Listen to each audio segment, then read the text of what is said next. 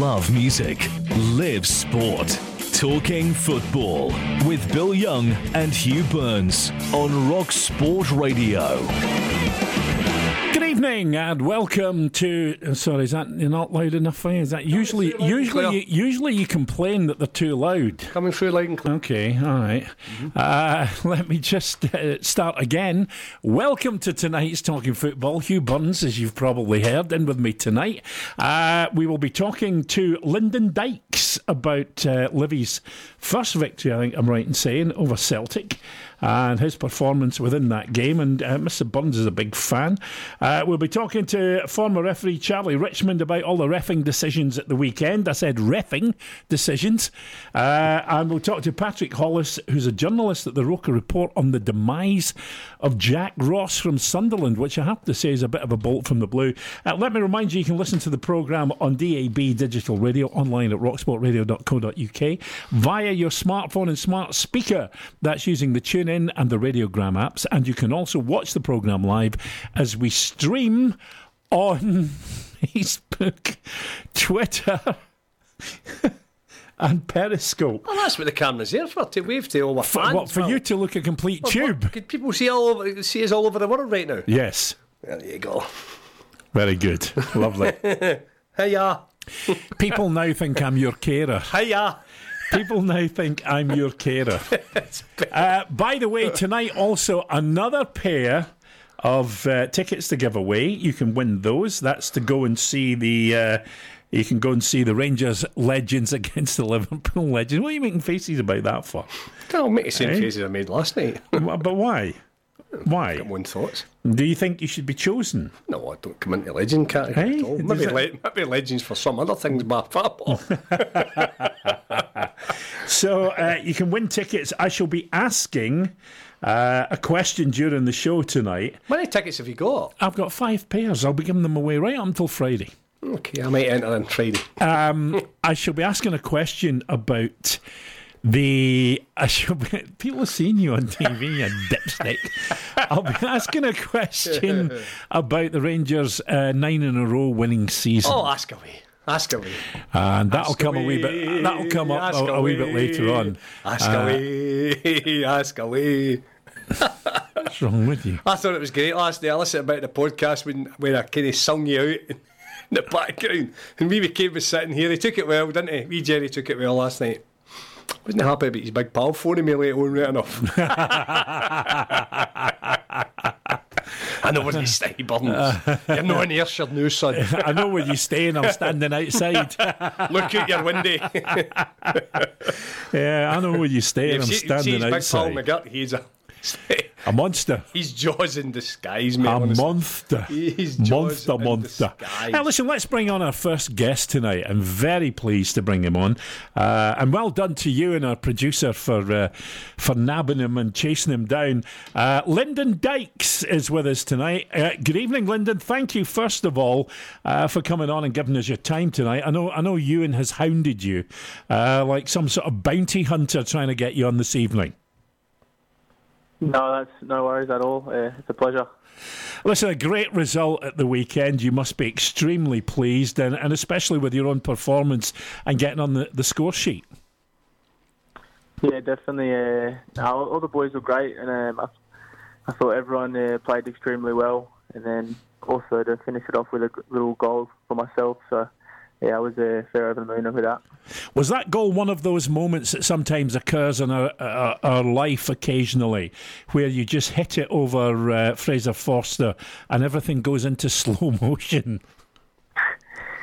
Yeah, well, it was one of those things. I mean, especially with him being so tall, it was just try to lob him, and then it was like slow motion watching it go in, and then once it went in, it was a great feeling.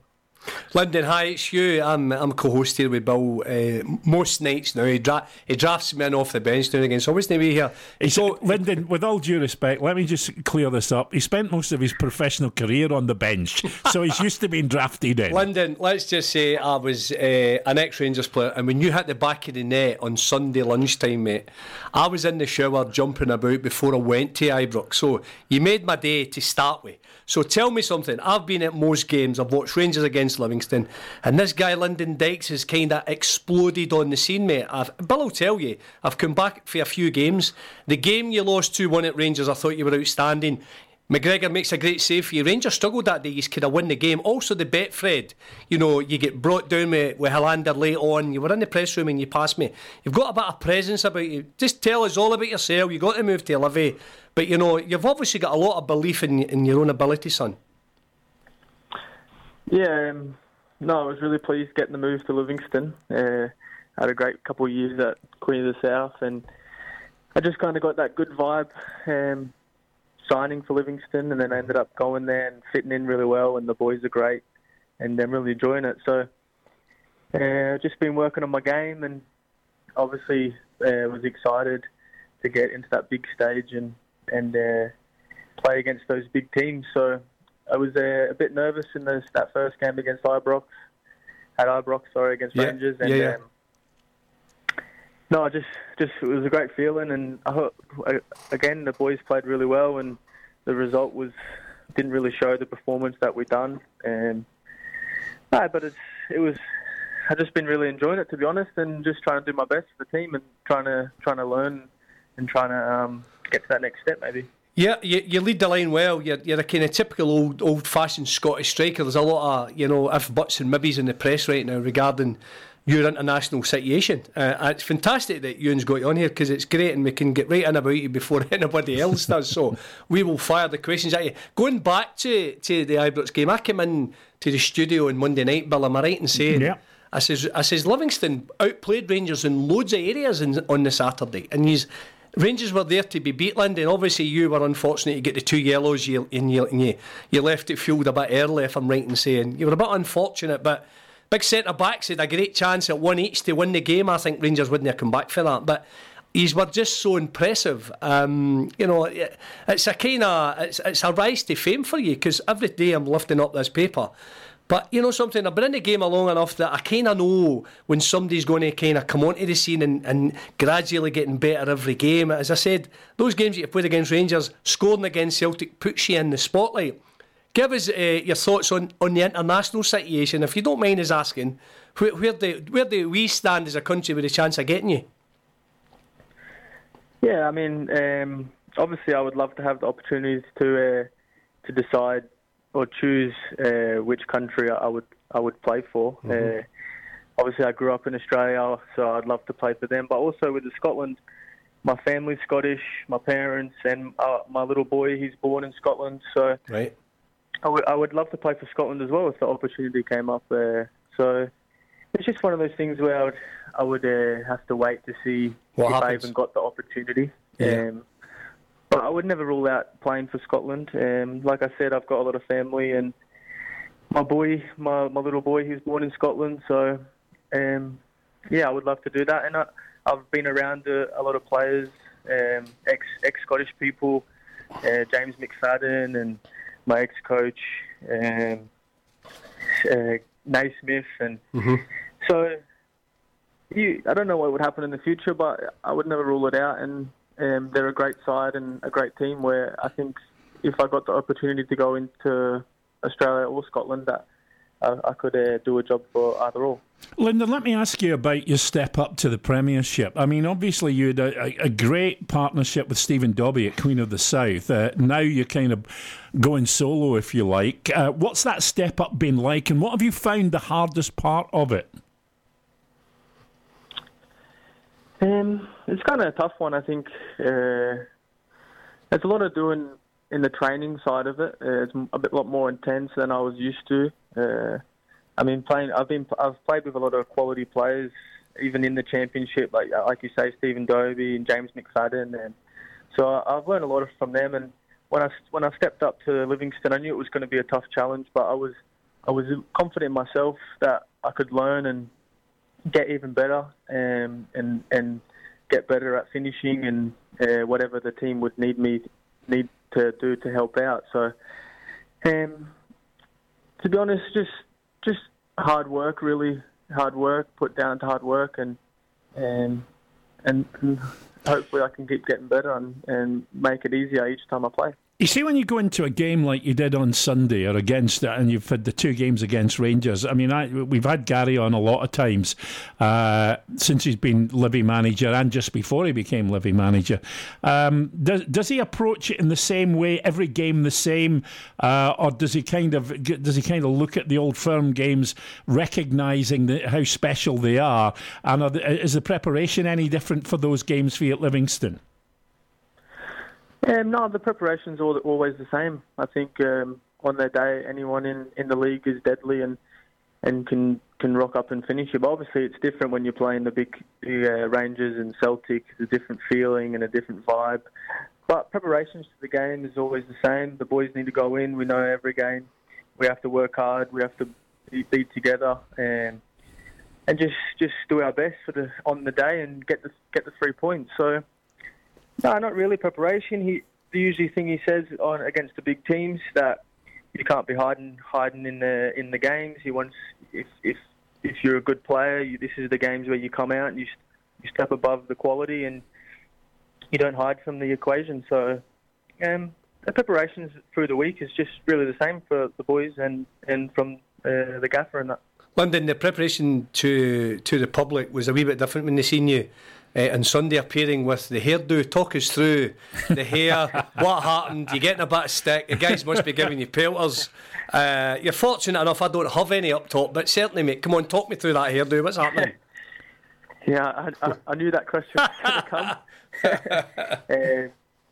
No, it was just something different. I done it last season at Queen of the South. Right.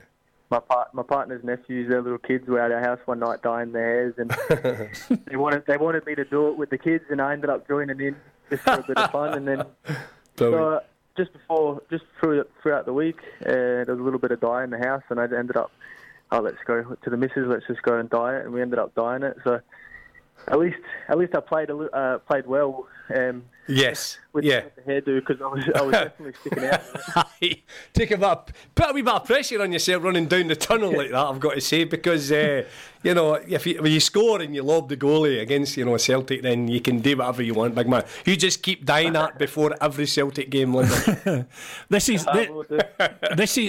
where you start on me, Burns, because I actually like it, and if I could get away with it like 30 years Lyndon's ago, hairdo? Yeah, I do. I like the colour.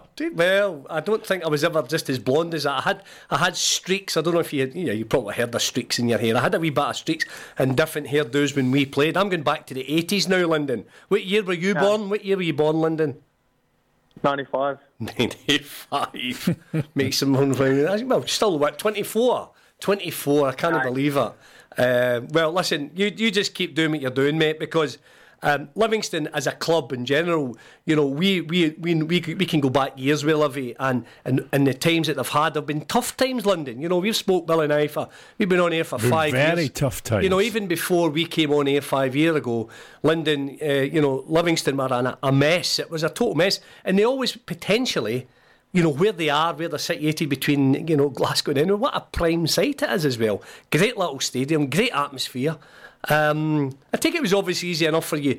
Tell me the difference on your 4G where you came from to where you are now. Was there any difference on that? On my what, sorry? On the 4G, on the surface, that you've came from Palmerston to Tony Macaroni. Is there any difference in that surface?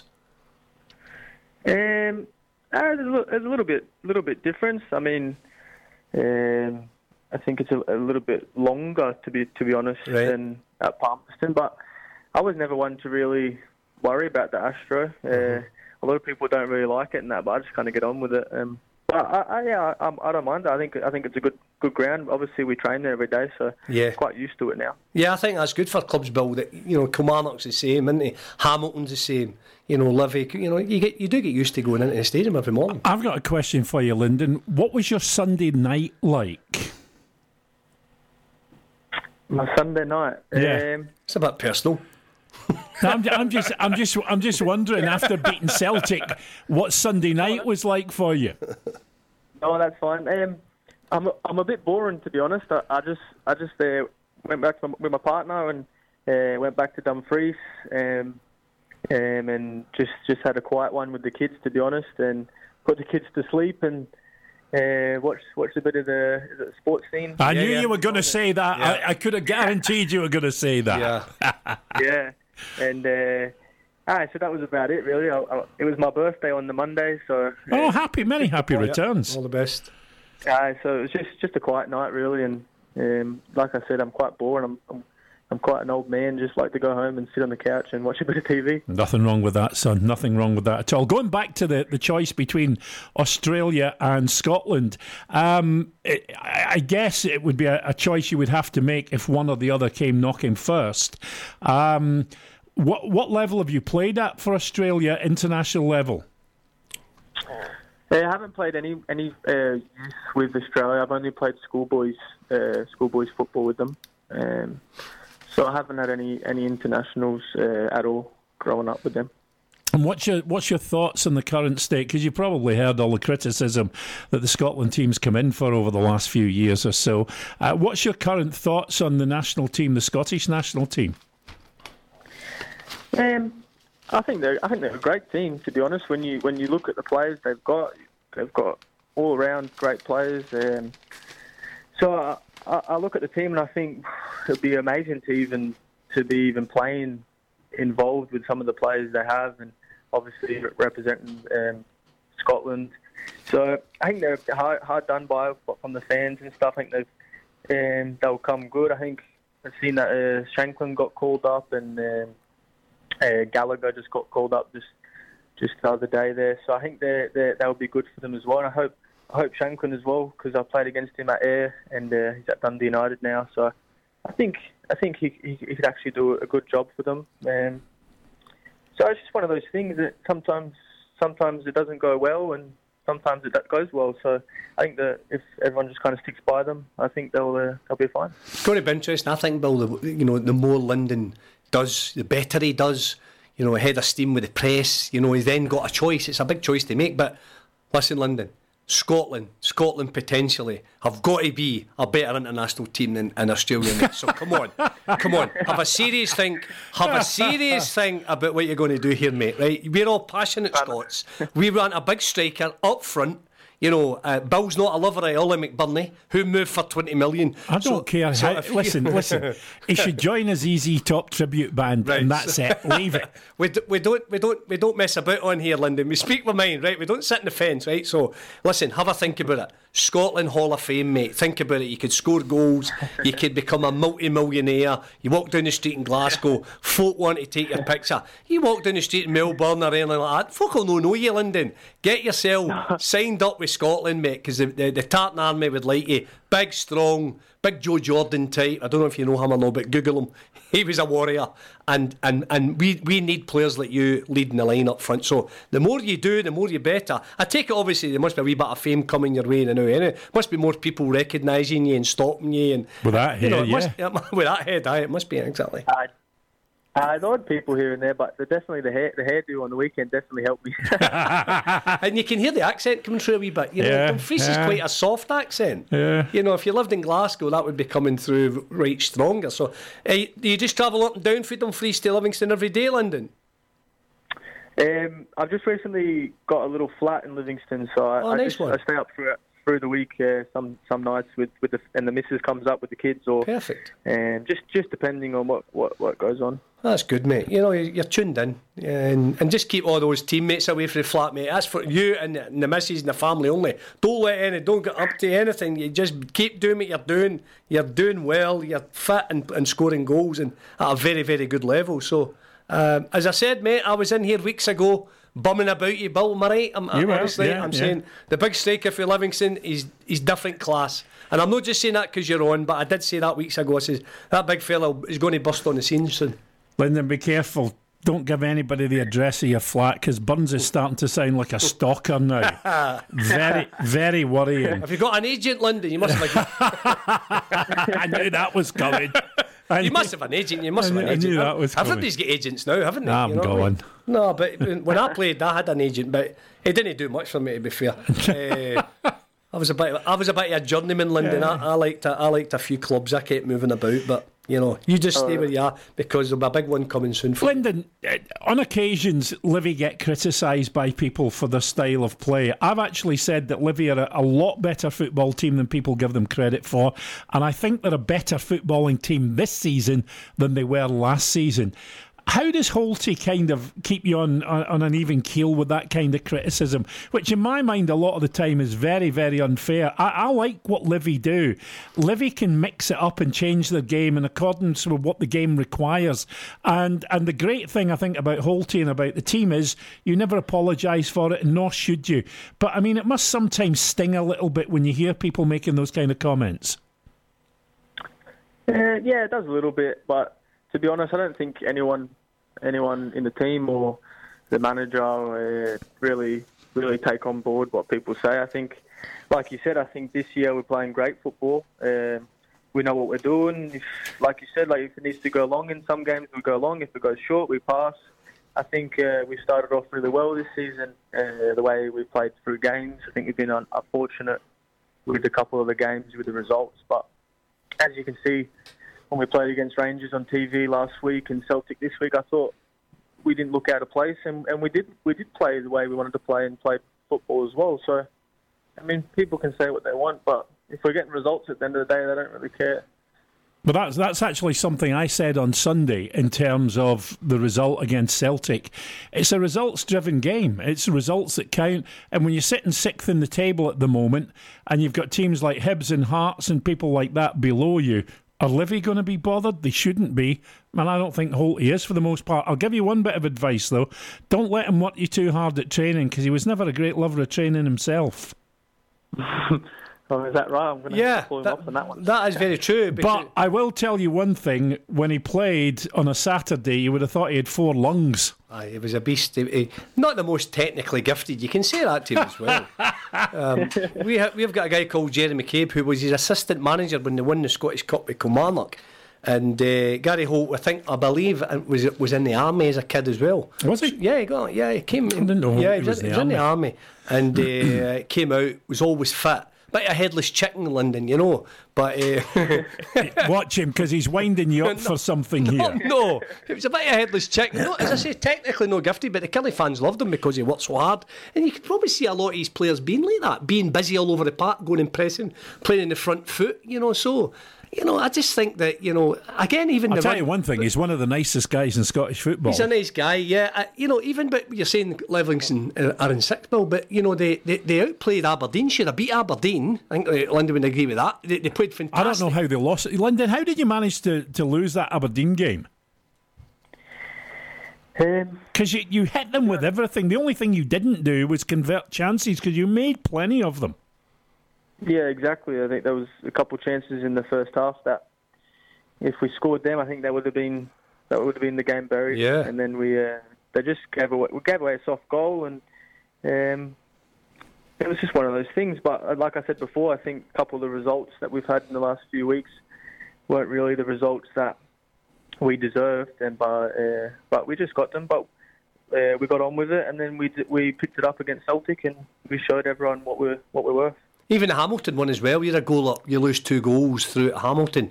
You know, that was a bit of a blow. We all fancied Livy that day. I tipped Livy to win that, and they go a goal up, and I thought he'd have kicked on, but then to come back the way you have done. But picture the scene in the dressing room on Sunday, mate. What were you like when you went in there? And what was the manager like, assistant manager? Was it all kind of, were he trying to keep you calm, or was he just letting you get on with celebrating? I take it you were making a hell of a noise. Yeah, the boys were buzzing, and the gaffer was over the moon, and I think it just helped that because we all knew that we kind of deserved it in the last few weeks, like you said, against Hamilton and Aberdeen. That once we beat Celtic, and all the boys were loving it, and I think a few of them went out that night, and I thought from all the hard work we've done since pre-season and that training, we definitely deserved it, and we're not going to be a pushover this season. So all the boys really glad. Lyndon, see the 2-1 game at Ibrox 2 or 3 weeks back when you went up to Tunnel early, and probably was it 2-1 or 3-1? 3-1. I think it was 3-1. Yeah, but 3-1. Livy go ahead, and then Rangers get one quick fortuitous, and then London had a chance. McGregor said a great save, and then the big centre backs missed a header.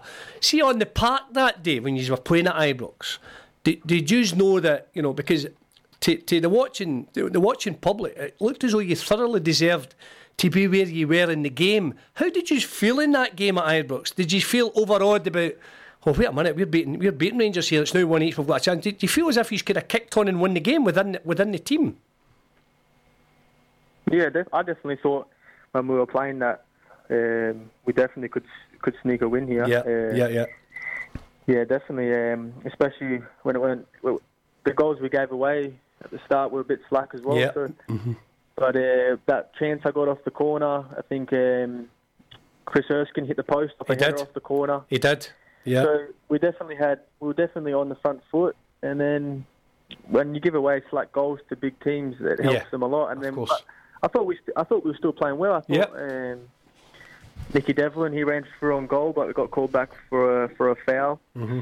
So I think it was one of those things where you didn't have a little bit of luck, and then obviously when I get my second yellow, it's hard for the boys against 10 men, and then they end up scoring another one to end at 3-1, which, if you were at the game or you watched the game, that you knew it wasn't a 3-1 game. No, I was there. I was in the gantry with the press guys, and I sit and watch it, and always come back and try to be as honest to Bill and the guys on the Monday, and I was waxing lyrical about Livingston. I says, listen, this team are far better than the plaudits are getting and the press they're getting. They're ready to hit a run. The run didn't come, but we always felt as if it nearly come, because I've seen Livingston teams come to Old Firm before and years going by, and it's like, it's like the Alamo, it's like lambs to the slaughter. You're sitting back, but Livy just played with a free spirit that day, and that's the way he's have been playing. Hence, obviously, losing so many top players as well. The guys are now getting called into Scotland squads, Halkett's and Gallagher's and all these guys, and then still for Bill to assemble the team that he's got. The manager's stock's rising all the time as well. Because. Even at the start of the season, when things weren't happening at Kilmarnock, they were talking him going there, and at the end of the day, everybody's wanting to always box at a higher level. So I think these are all putting yourself. I don't mean this disrespectful to Livingston Football Club, but the better you do, the better you score goals, get results. I think a lot of people through their bill are putting themselves in the shop window with the job they're doing. Lyndon, just be careful with what you listen to and what he's saying, because I've just got to remind him that this time last season he said the same thing about St Mirren. Yeah, but it's a different ball. No. A different ball game. Just be careful. Every week. Listen, I'm going to let you go because I know you're out with your good lady at Glen Eagles, and Glen Eagles? Have a smashing another night. lovely Scottish. Thank you. Another lovely Scottish Shut area. Up. Let me just cut him off. I don't live that far away from the Tony Macaroni. I'll drop in the words of Flower of Scotland for you, so that you've got it all memorised and ready for your first line up with the national team. Listen, thank you for taking time out your evening, and enjoy the rest of it. Thank you very much indeed. Thanks, Lyndon. Thanks, Lyndon. No worries, guys. Thank you. Cheers, thank you. Bye-bye. Lyndon Dykes there, one of the heroes of the game for Livy at the weekend against Celtic. What a lovely, unassuming big lad as well. I like the background of it all. Settled down, couple of kids. Just if we'd all went down that route, then we might all had a wee chance in life. I did. Oh, you did, aye. I did. Well, somebody should have sat me down and tell me how to go about it. No, great. And I've told you for weeks, I says, listen, you have indeed. You need to watch this big guy. You have. I'm getting bored now, though. Yeah, okay, I'll keep going on about it then. But he is top player. And right now, I says, weeks ago, this big guy could walk into any Premier League team, Old Firm included. Okay. I rate him that high. Listen, a couple of things. Morton Kitman Andy Bryan faces an SFA charge over gambling offences, placing bets in a variety of matches as well as other sports, and I believe some of the matches involved Morton. And it just makes you wonder a little bit about... Andy's been there for a million years, hasn't he? Yeah, it just makes you wonder why people just don't learn the lesson. Come on, Bill, but wait a minute. Let's get this right. Gambling, what happened? He's a Kitman. The wee man's been there 100 years. How is his bet affecting anything?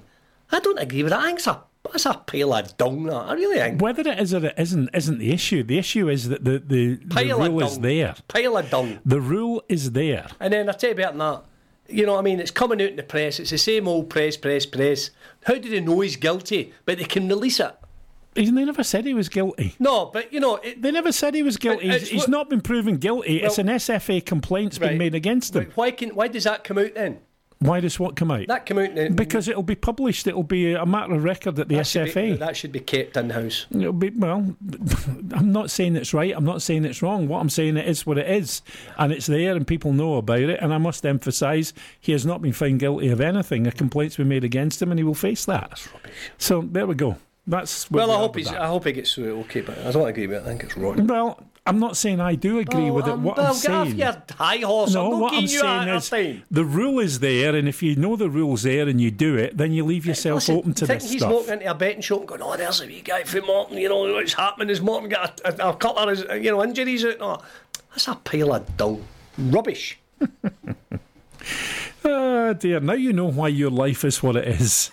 With that attitude. My life's alright. With that attitude. Take a break, we'll come back. We'll speak to Charlie Richmond about some of the more contentious decisions over the weekend. Imagine raw power, supreme skill, hand-to-hand combat, and national pride. Imagine putting your body on the line for the greatest prize in world rugby. The Rugby World Cup 2019. Rock Sport Radio will bring you comprehensive coverage of this titanic battle between the world's top teams. Who will reign supreme? Will it be Northern or Southern Hemisphere?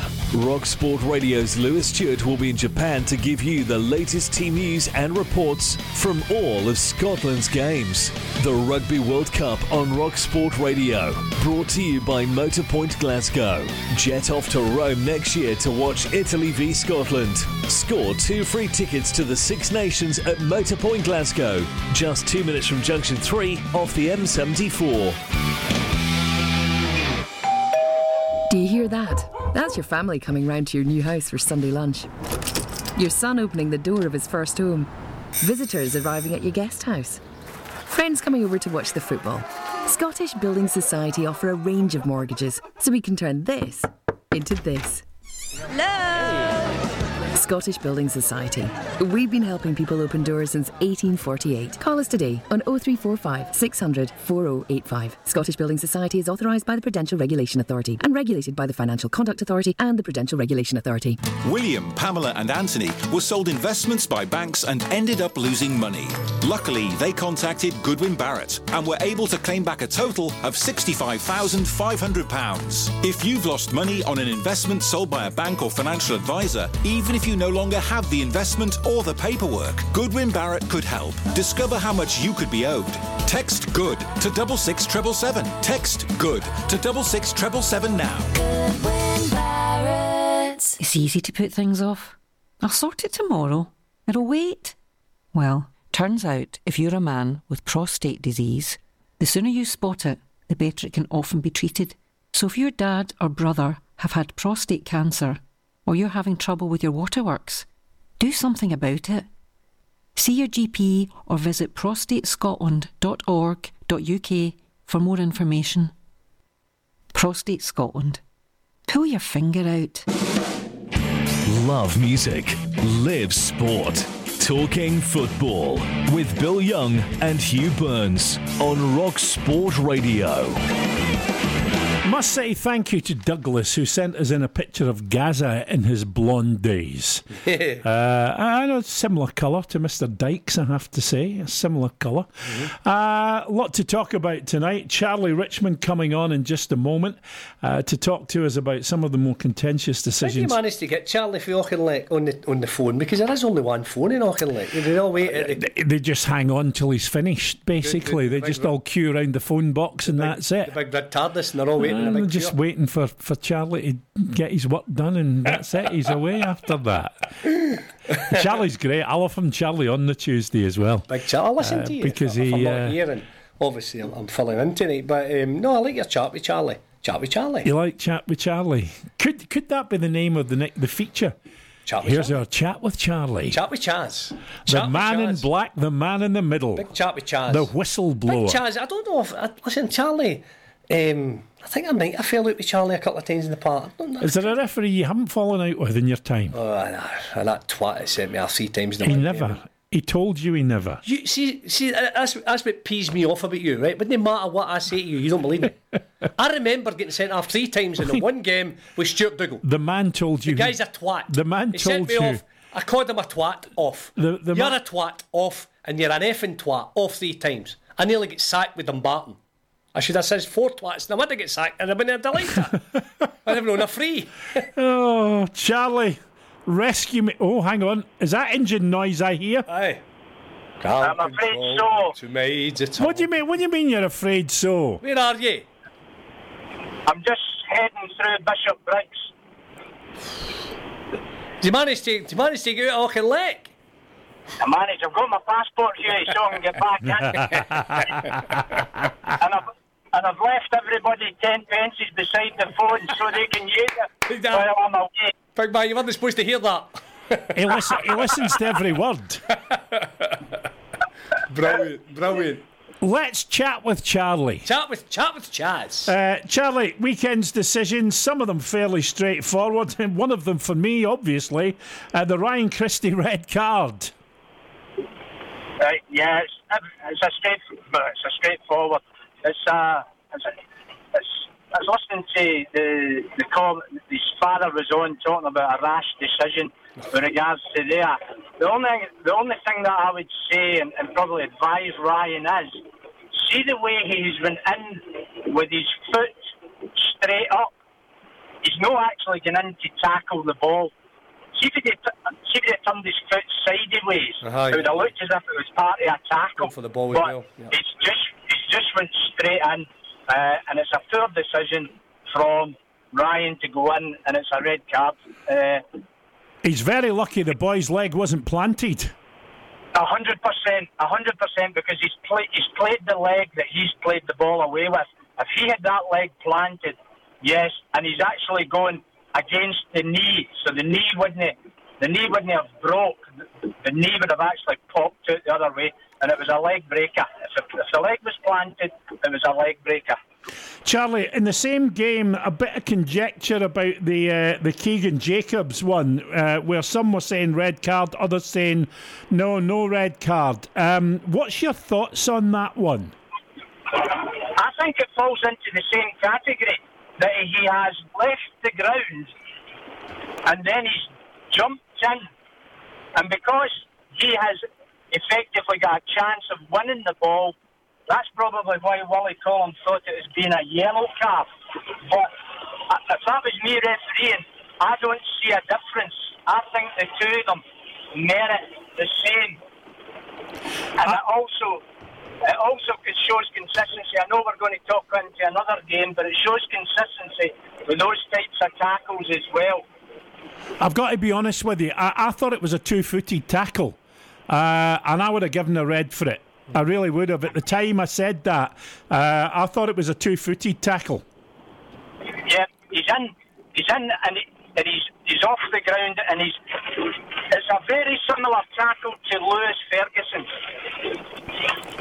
And that's where I would see the consistency of it. If Lewis Ferguson's a red card, his must be a red card. Is that one that the compliance officer could revisit or not, because the referee took action? Well, we've seen instances like that, Bill, where the compliance officer has went, after the referee issuing a yellow card, they feel that there's a stronger case for a red card. I got to be honest with you, it was red for me every day of the week. I did. Well, it falls into the category of a red card for me. You know, something I've always wanted to ask Charlie, another opportunity, in diversity before you come into the incidents of the weekend. See the game now, Charlie, and the game through the 80s and 90s. Do you think the physicality has changed in any way? The physicality of it, and the part that I think, and this is a personal opinion, I think the players are overcoached in formations and tactics, and they're not getting coached how to tackle. See, when you go back to your game, your day, your centre halves, the likes of Tam Forsyth, Colin Jackson, were all told how to tackle. tackle or showed how to tackle. Yeah. And I don't think centre-halves are sliding in to tackle. Bill, you were talking about it last week. They're tackling with the wrong foot. Mm-hmm. You should be going in your left side and tackling with your right foot. Mm-hmm. The art of that is out the game. Mm-hmm. And it all stems from the Marco van Basten, where the physicality of coming through the back, etc. They want players to be protected and make a career of it now. So yes, the physicality is going out the game more and more and more. Yeah, it's interesting when Charlie's saying that, and he's nailed it, because you don't see what a challenge that was, what a great tackle that was, what a sliding tackle. You don't see that now. Yeah, it's true. They don't go to ground maybe, and if they do, it looks awkward because it's up there and they don't really know how to. I'm not saying they don't know how to tackle, Bill, but Charlie's just nailed it. He's just covered it well. Yeah, no, I agree wholeheartedly. I think it's become one of those games as well that if you did teach people to tackle, the way that the rules have been changed and adapted, I'm not sure that even, with all due respect, Charlie, a lot of the modern day officials would allow those tackles anymore, even if they were clean cut. I've seen them where a player has quite clearly got the ball, and if you're going to ground and you're sliding in and you get the ball and you get it by a long way, you cannot stop yourself once you've got the ball. It's inevitable that you're going to go through the player, but you've played the ball quite clearly. Yes, and that might come from another side of the flip coin, is the modern day referee. The modern day referee is coached and brought up to referee like that, whereas if you put the likes of referees, Willie Young and Jim McCluskey and guys like that, Kenny Holtz and Dougie Holtz, how would they referee the modern game now? You would probably say, you've won the ball, you can't stop, so we play on. And that's the way it should be, in my view. Yes. If you win the ball, it's like a goalkeeper. The goalkeeper goes to ground, quite clearly plays the ball, but he can't stop, and his momentum just takes the player out of the game. That's not a penalty or not a free kick. Quite obviously. He can't stop himself. Quite obviously biomechanics at play there. Oh, yeah, aye. Charlie, wait till this will get my arm and take it off and then put it back up. Let's talk about the Aberdeen game. They went down to 9 men. Curtis Main and Lewis Ferguson. Give me your views on both of those decisions. Yeah, again, they fall into the red card category because the way they'll leave the ground, they've lost control. And again, if you look at the way Curtis Main's foot comes in, it comes in and it studs straight up 90 degrees. If he could possibly turn his foot, I'm not saying that would have kept him on the park, but he's not going in to make a tackle. He's going in to block, or he's going in to make contact with the player in the nicest possible way.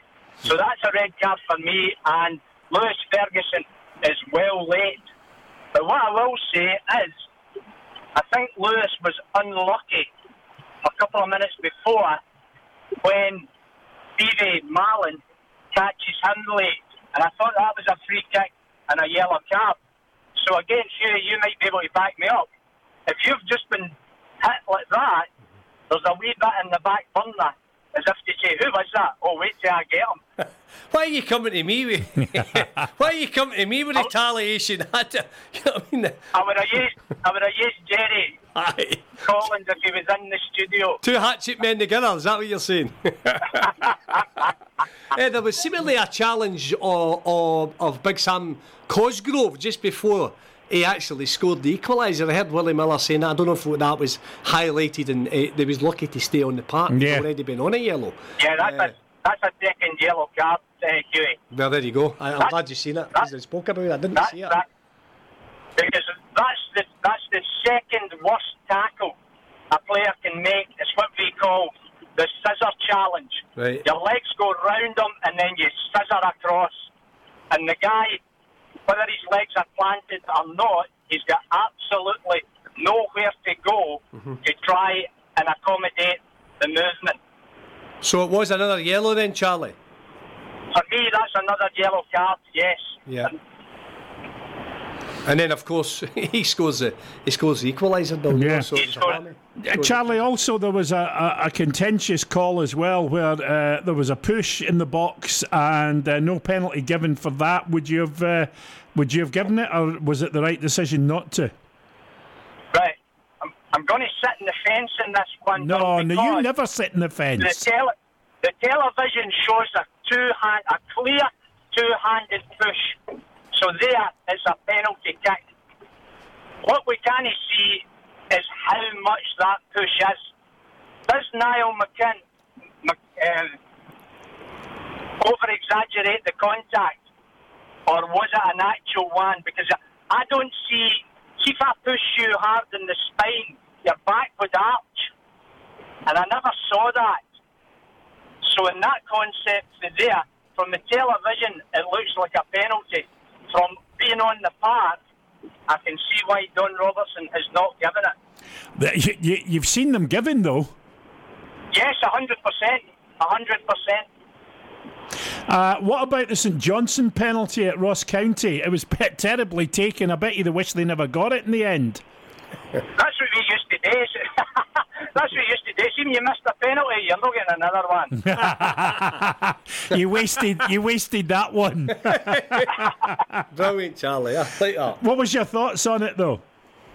Yeah, that's a clear penalty because the St Johnstone player, the Ross County player, thinks that he is going to wait and take the ball away with his foot, but he's actually quite clever and he takes it away with his thigh. And the Ross County does not anticipate that and therefore makes contact, and it's a penalty kick for me.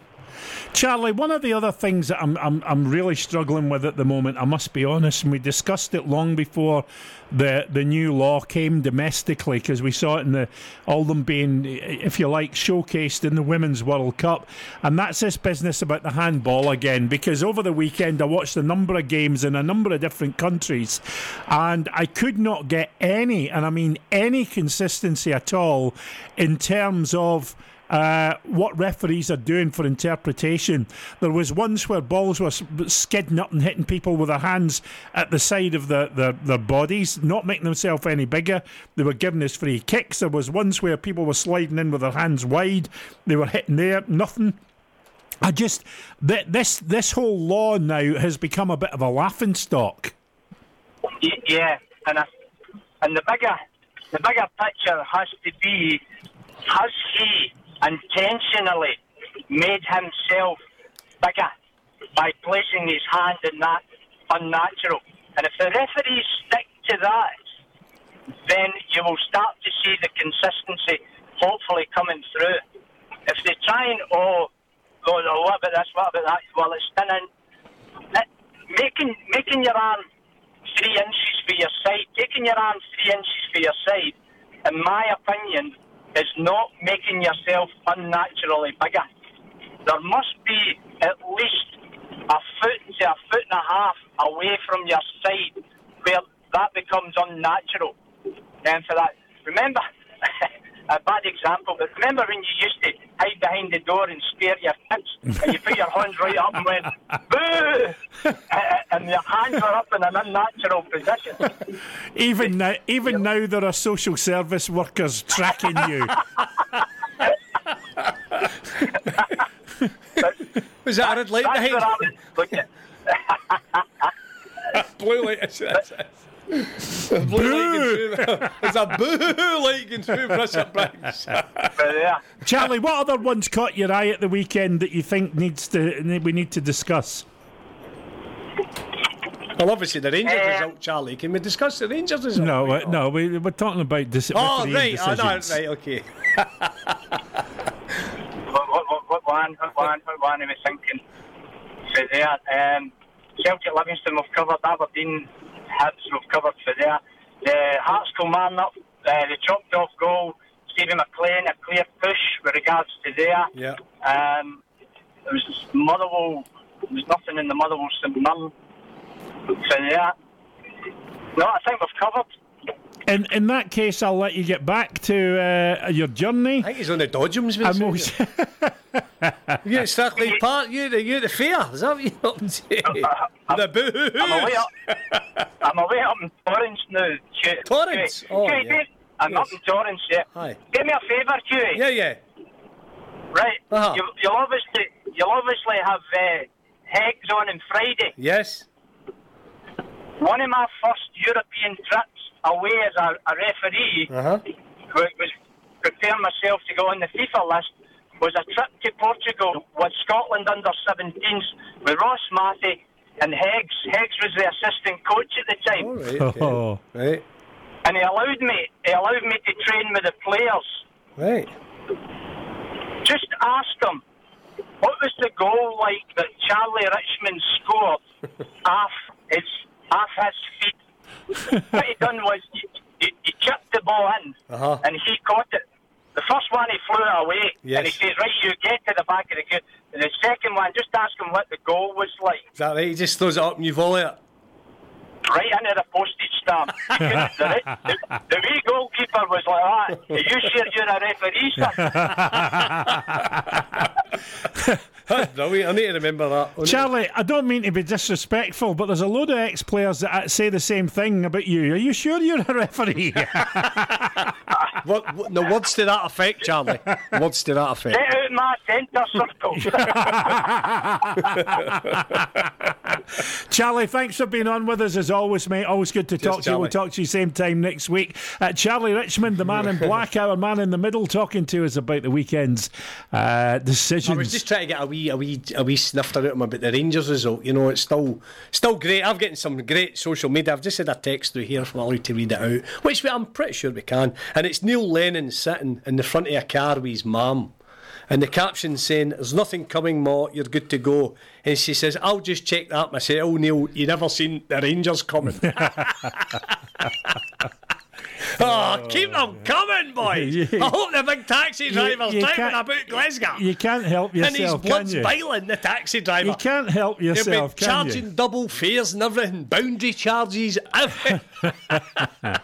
Let me just remind you that actually, should we do it now, Ewan, or do you want to leave it till later? What? Do what? All right, we'll do it in 5 minutes. So let me remind you that you can win a pair of tickets to go to Ibrox this Saturday to see the Rangers legends against the Liverpool legends.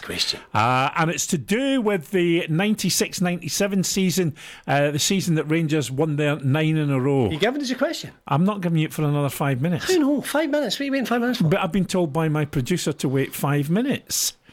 And if he tells me to wait 5 minutes, I'll wait 5 minutes. He doesn't know nothing about nothing. He's going to push it on social media, then I'll do it. So he knows what he's doing. Well, he said 45 minutes, 50 minutes to push it, so then it's social media. You were at the dentist before you came here, weren't you? You know what I done? No. I got a text from my dentist, Big Scott. He says, "Big guy, you're supposed to be here at 1:45.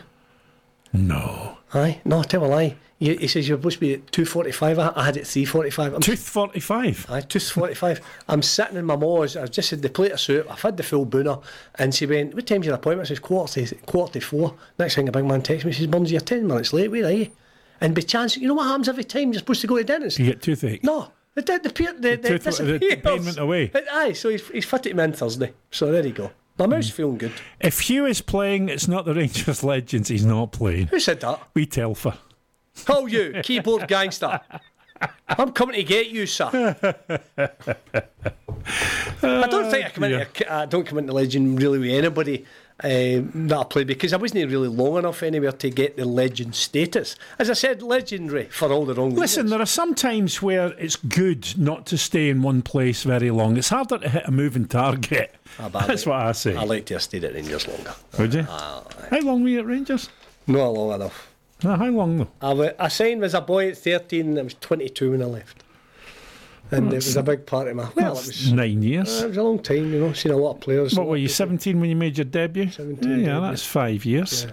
And then a guy with a big moustache came into my life, and here Groucho Marx was at Rangers. Well, I did call him worse than that. I says, "What am I in the second team for?" He says, "Because there's no third team." So I was bummed. When I was a kid, there was a third team. There was. It was called the combination team. Aye. He says, compared me often to Gary Stevens. He says, Shuggy, compared to Gary Stevens, you're... Nice of him. So that was that. It didn't get on, moved on. But legendary status. Oh, there'll be a lot of legends over there at the weekend. So, yeah. That'd be interesting now. Stevie G pulling on his boots again. Yeah, and they're going to do a wee cameo for Rangers as well, I believe. Yeah, he's going to play for Liverpool. I wonder if Big McAllister will get to sail about the park. Maybe Big Gary will play. I've got the squad somewhere. Or I Sure, had the McAllister squad must somewhere. have a I would have sniff thought so. For Liverpool. I would have What do you thought think so. the crowd will be? I don't know. Because I don't think most of the Rangers fans will be too interested in what's going on in San Marino and saving their money for the Monday night game. Is that right? Monday night we play San Marino? Is it Sunday? I think so. It's either Sunday. Sunday. I reckon. Is McCoist in the Rangers squad? Sorry? McCoist in the Rangers squad? I can't remember the squad. I've got them They're somewhere. talking McCoist getting in the jungle. Yeah, if Did you've you hear got that? them, you and I'll take them because I did have them. Did you hear about McCoist might be getting in the jungle? No, not in my ear. I won't remember them as you tell me them, unless you want. You got them written down. Yeah, you were saying about there's rumours about them going in the jungle. I thought they got rid of the jungle. Let me in the jungle, Coisty. I thought they got rid of the Stay jungle. away I from that thought place. the jungle was gone. Stay well away from there. Well, no, I think the jungle, they've still got a wee bit of jungle, you know. Yes. Alan McCoist, and I'm a celebrity. Get me out of here. Can you imagine him emptying the dunny every morning? I think it'd be funny. He's good with Brazil, of course. You know, he does his double done. Yeah, it's in Australia though. It's not in Brazil. No, I know, but it's quite near Brazil, Australia, is it not? So, No. well, it's nearer than Scotland. Eh? Scotland's nearer Brazil. Sorry, Australia's nearer Brazil than Scotland. Were you good at geography? I was great at geography. I was wrong. I was very good at school. Good at generally. anything at school? Yeah. What were you good at? Eating? I was good at everything. Did you get an A+ in eating? I was very good at everything, and I never went to Eton. Obviously not. I was hopeless go at Eton. school. So my mum used to give me pelters, man. My report cards were... And I doctored them and everything. I used to get them home in pencil and all that. Me and her Michelle would be changing them for C's to A's and all that stuff. Remember, we used to get a wee envelope home with it. But how could you change them? Because it was quite easy done. Mine was always... Mum will kill me. Let's make this an A. She went... Mine Hugh, was always... She used to say, Hugh, Manny knows you're no an A. Probably. C's, and you could change C's, you could put a B if you had a C. That's quite easy done. And B's were acceptable. But apart from that, it was like hopeless. Easily distracted. Can you believe that? Easily distracted. Easily led. Thank you. Easily led and easily distracted. It's just 54 and it's still the same. Right, you want to read out the Liverpool and I'll read out Rangers. All right. The Liverpool squad is Jerzy Dudek, Glenn Johnson, Jose Enrique, Jason McAteer, Steven Gerrard, Emil Heskey, Patrick Berger. Oh, I thought he was a great player, Patrick Berger. Great. Luis Garcia, Vladimir Smitsa, Jermaine Pennant, Dirk Kuyt, Chris Kirkland, Jamie Carragher, and Stephen Warnock. That's a good squad. Mm-hmm. Yeah. Going to give you the Rangers squad. Is Ronald Vatahus, Alan Hutton, Clint Hill. Got to be question marks. How's Clint Hill a right, legend? I'm going to talk to you about that. Clint Hill, Rangers legend, right? Okay. Next one, obviously, yes, Richard Gough, top player. Pedro Mendes, got to be questions with that. Sasa Papach, I would say that, yes. Lee McCulloch, I wouldn't put into legend. Trevor Stephen, yes. TBC, who's that? That's to be confirmed. I knew it was a dodo. Chris Boyd, yes. Michael Moles, obviously. Nacho, he said no, yeah, obviously. George Alberts, Marvin Andrews, Alec Ray, definitely. I like wee man, but definitely no legend status. Jonathan Johansson, no legend status. Gregory Vignal, 1,000,000% never a legend. Thomas Buffal, yes. Carlos Cuellar, yes. Wee Charlie Adam, don't know. Peter Lovenkrantz, the Danish Rangers man, yes, 100%. So I would say I'm a wee bit unsure about 6 or 7 of them in there. Coisty's no in, Gerante's no in, Bomber Brown's no in. They're legends to me. There'll be enough money in it for Coisty, probably. Probably. He'd be looking for appearance money. That is a very good Liverpool, though. Dudek, Glenn Johnson, yeah. Enrique left back, McAteer, don't particularly like him anyway. Stevie G, Heskey, Berger, yeah. Luis Garcia, Vladimir Smitsa, Jermaine Pennant, Dirk Kuyt, Chris Kirtland, Jamie Carragher, Jamie Carragher, Stephen Warnock. So there you go. That's quite a strong squad, isn't it? Right. What am I going to do? Am I going to do the question now? Yeah, let's go for it. I'm in. Yeah. I want in. Yeah, I know the number. I've got it in front of me. Can I enter? No. And I don't want you to open your mouth and tell the answer either. Here's the question, folks, to win the pair of tickets to go to that game on Saturday at Ibrox. And all you need to do is give us a call on 0333 9000 442. 0333 9000 442. Hello? And the question is, at which ground did Rangers seal their 9th title in a row? Come on! At which ground? What an absolute... My mom would even know that. Well, which ground did Rangers seal the 9th title in a row? 0333 9000 442. Give us a call and you can be a winner. No, but get them on. Get them on. At which ground did Rangers seal their 9th title in a row? Is it just first come, first served? Yeah. Good on. Well, good. Right, Ma. Yeah. I'll text you the There's answer. a load of calls coming in, so there's going to be a load of disappointed people, but it's a fairly simple question. Oh, of but course you know, there you go. Somebody's already tweeted it. Right. But yeah, we need somebody to give us a call. 0333 9000 442. At which ground did Rangers seal their 9th title in a row in 1996-97? Alan, how you doing? All right, yourself? Good. Thanks for giving us a call. Now, it's a straightforward question.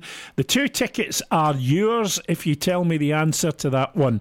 Where did Rangers, at which ground did they seal their 9th title in a row? Tannadice. Absolutely. Dundee United, Tannadice. Well done, Alan. Well done, big man. Stay on the line so we can get all your details if we haven't already, so that we can make sure you get those tickets. Enjoy the game. I take it you're a Blue Nose, a Rangers fan? Yes, through and through, yes. God, I thought you were going to say you were a Liverpool fan. And were you at the game, Alan? Were you at Tannadice when they got 9 in a row? Are you there, Alan? Question must have been too hard. I think we've lost them. I must be talking to... I think we've lost them, but anyway. No, I don't. Well, I know how to get rid of the guest, don't I? Nothing new there.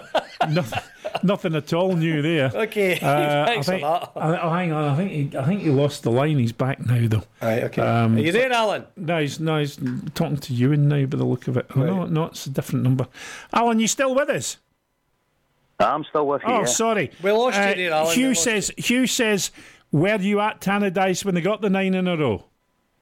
I was, yes. That's 4 tickets coming your way, you big blue nose. It's 2 tickets. How's your thoughts and how's your thinking over the weekend with Rangers going 2 points ahead at the top of the table? Is it sustainable? You happy? I'm happy with the squad. Happy with the the guys in the background who are ready to come back as well. A lot stronger than last year, Bill. And a wee Brucey bonus, obviously, early doors on Sunday. And we just went on and trounced the old Ackies there to put us on top. Certainly did. Yeah, Alan, I think I've got to... We don't miss many games. We see most of the games, and it's a tremendous feeling to be up there. There's no doubt about it. We've taken pelters for years, mate, haven't we? Really, to be honest with you, and we've stuck by. You know, somebody made a great point today. I was talking about season books and what have you, and it'd be nice for these guys that have stuck through 3rd division, 2nd division, just for club maybe to give them something back. Because we're talking about season books and. You know, you've got to pay into Betfred, Scottish Cup, European ties. It'd be nice if just we got a wee thank you back to all the fans, because to think where we were, Alan, you know, and going to, you know, Annan and East Fife, and no disrespect to the wee clubs, but and to suddenly be back up top, you know, and we've got a few, obviously, of the Celtic persuasions here at Rocksport, and obviously I'm here to kind of level it off a wee bit, and you know where my allegiances lie, and Bill is, of course, as well, and that's where we're a wee bit more probably edgier than anybody else in the city that broadcasts. We like to know people what we are and what we do and what we talk about. So it's great especially when we get the Bears on, Celtic guys on. We open it up, mate. Honestly, we really do open it up here, and it's great to get everybody's opinion on it. But the Stevie G it's slowly but surely just coming.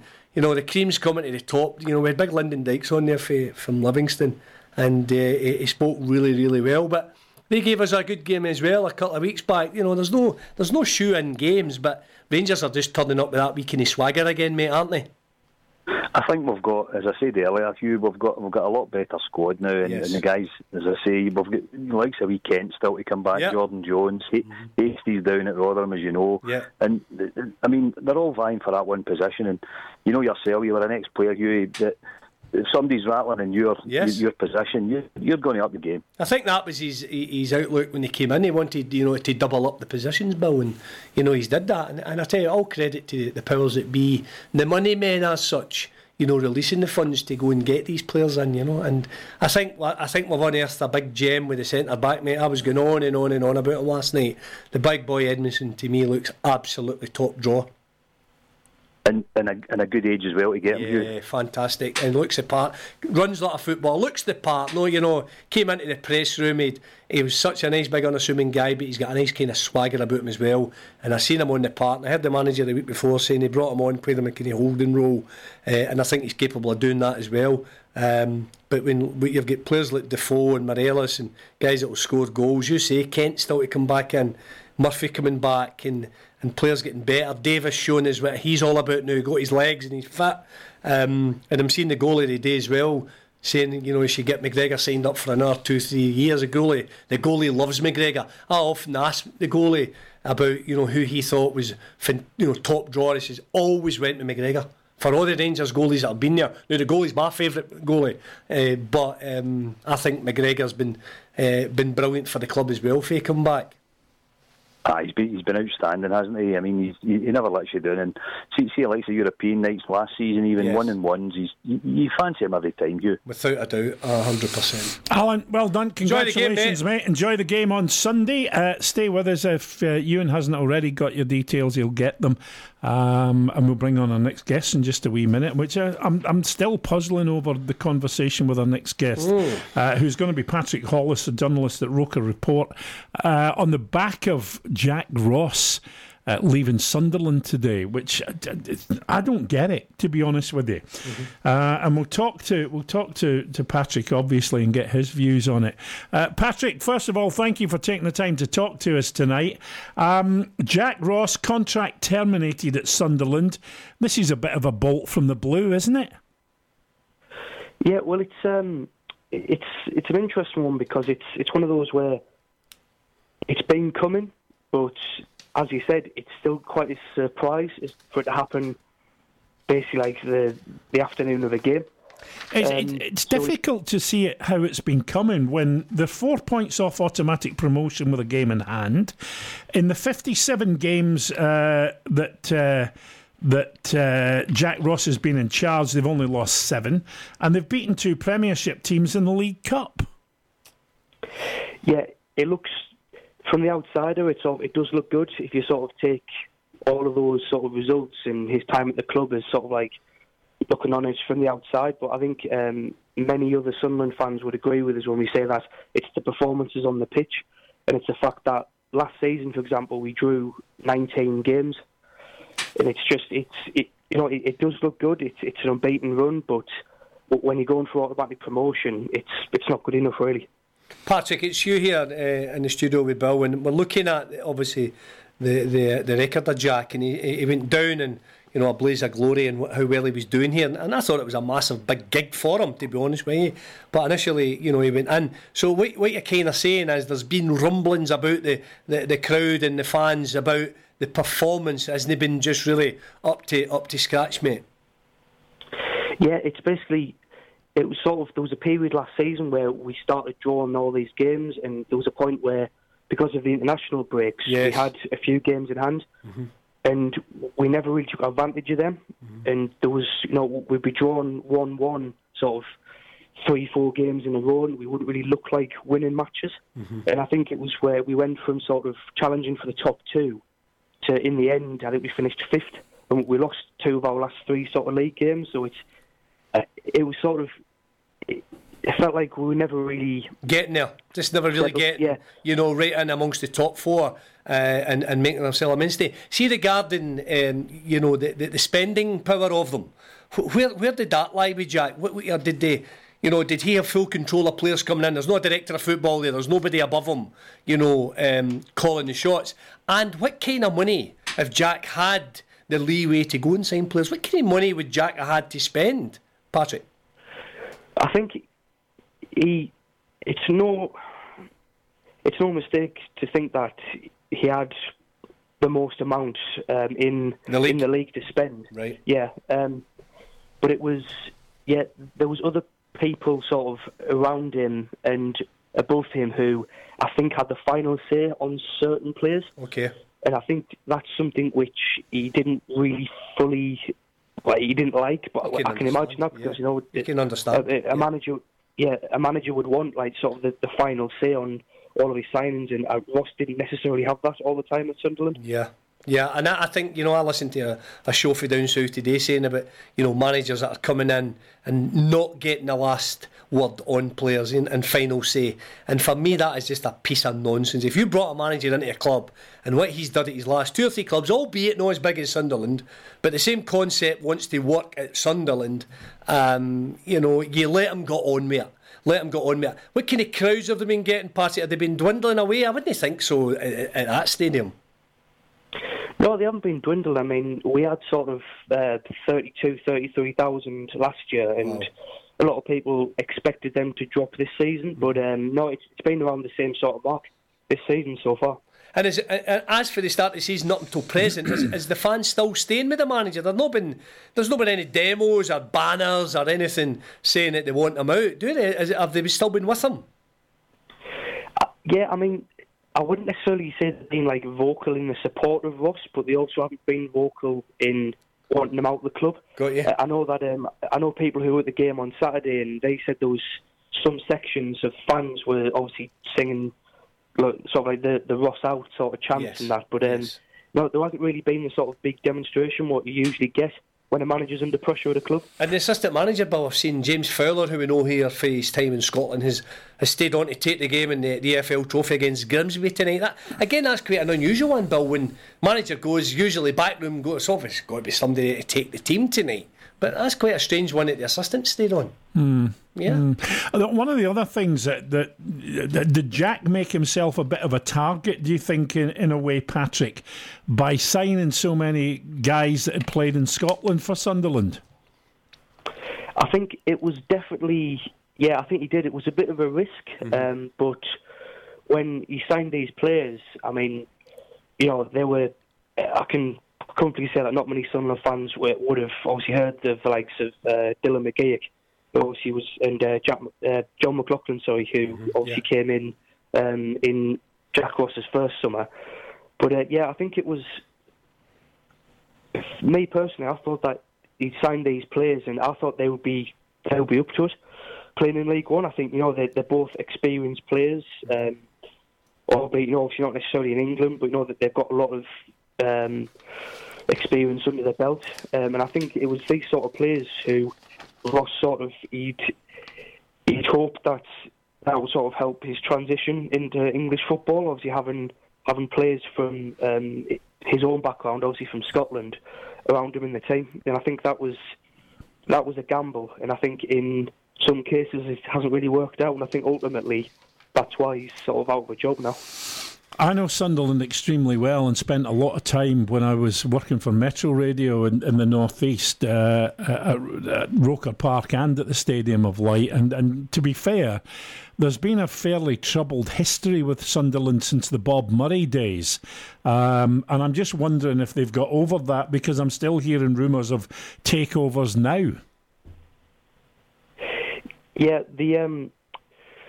there's been rumblings of a big takeover for quite a while now, whether it's we had these rumours of this American consortium, then we had rumours of a different consortium last summer. It feels like it's something which in the last few years it's never been far out of sort of view when you mention Sunderland. Mm-hmm. Ted, they've not got the troubles to seek the North East right now, have they, really? There's nobody. I think that's probably taking a wee bit of pressure off, that nobody for the North East, you know, like obviously your Middlesbrough, Newcastle, Sunderland, there's nobody, you know, firing on all cylinders right now. No. Who's been quoted for the job already, Patrick? Have you heard anything that's going on? Yeah, I mean, there's been a few names floating around. There was Daniel Stendel, who is obviously just left Barnsley's job. Yeah, today, I think. His name's been mentioned. Yeah, it was officially confirmed today. Neil Harris, his name's been moved around. Yeah. Mm-hmm. Yeah. And I think those are the two names what I've seen mentioned the most. Now, are they genuine contenders, Patrick, or are they just names that have been chucked into the hat because they're available? I think Stendel's probably more of the genuine one, purely because he's just come out with a job from a team who were in League One last year. Mm-hmm. And I think, obviously, the people at the club who recruit the new manager, you know, they want to look at somebody who has got a team with a fairly small budget out of this league. So I think if they want to look at that sort of criteria, I think Stendel is the ideal candidate. Mm-hmm. I think Harris would be... I still feel that Harris had somewhere lined up through the way that he left Millwall and the way he did. I thought that was a real surprise. Yeah. Because everything seemed... You know, obviously, your club hero at Millwall, you think he's got things sorted there. He's got them playing quite good football. So it's interesting. I think either one of them will be really good appointments for Sunderland. But obviously, it just depends on who the board and the people in charge want to run the club next. What would have been the all-round feeling from the Sunderland fans when Jack Ross was doing so well at St Mirren? Great stock at Alloa and did his bit before that at Hearts. So he's learnt the game here, up here, and it came down, and we thought it was going to be the next big thing. What was the initial feeling with Sunderland fans when he got the Sunderland job? Well, I think initially it was a bit of surprise, because obviously it's somebody who not many Sunderland fans would have heard about. But then when you look into his track record, it's like, yes, obviously, you know, it has just been in Scotland, but if you look at what he's done with the clubs he's been at, he has got a very good track record. And I think initially it was seen as positive because it was somebody different. Yes. A new kind of... Yeah, rather than run-of-the-mill journeyman, you know, manager coming in, let's go fresh, let's get somebody in and young and vibrant. But do you think... Here's another question. Do you think the club is too big for him? I don't think so. I do think that it's later on in his career. I don't know how soon it'll be, but I do think that he will get the opportunity back in again somewhere. Another big club. I think the problem with Sunderland is that we're sort of... I feel like certain people involved in the club are still hanging on this idea that we are sort of a Premier League-sized club, and we are facility-wise, but we are in League One for a reason. Yeah. And I just think it's this... I think Ross suffered from this idea that, we should be fine in this league, we should be doing well in the Championship because we were in the Premier League for so long. But if you look at our record in the Premier League in the last 5 years we were there, we achieved nothing. We struggled to stay up. We didn't really earn a right to be there. Mm-hmm. So now that we're in League One, I think it's an adjustment which people haven't really got their heads around, and I think Ross has partially become victim to that. Doesn't that make it a bit of a poison chalice for anybody that comes in? The fact that Newcastle are in the Premier League, Middlesbrough are in the Championship, and you're sitting there in League One, and Sunderland fans have a huge expectation level. I'm just wondering if this is a job really that gives any manager a chance, because unless they win automatic promotion and get up into the Championship, and then it'll make it even harder because they'll expect up into the Premiership.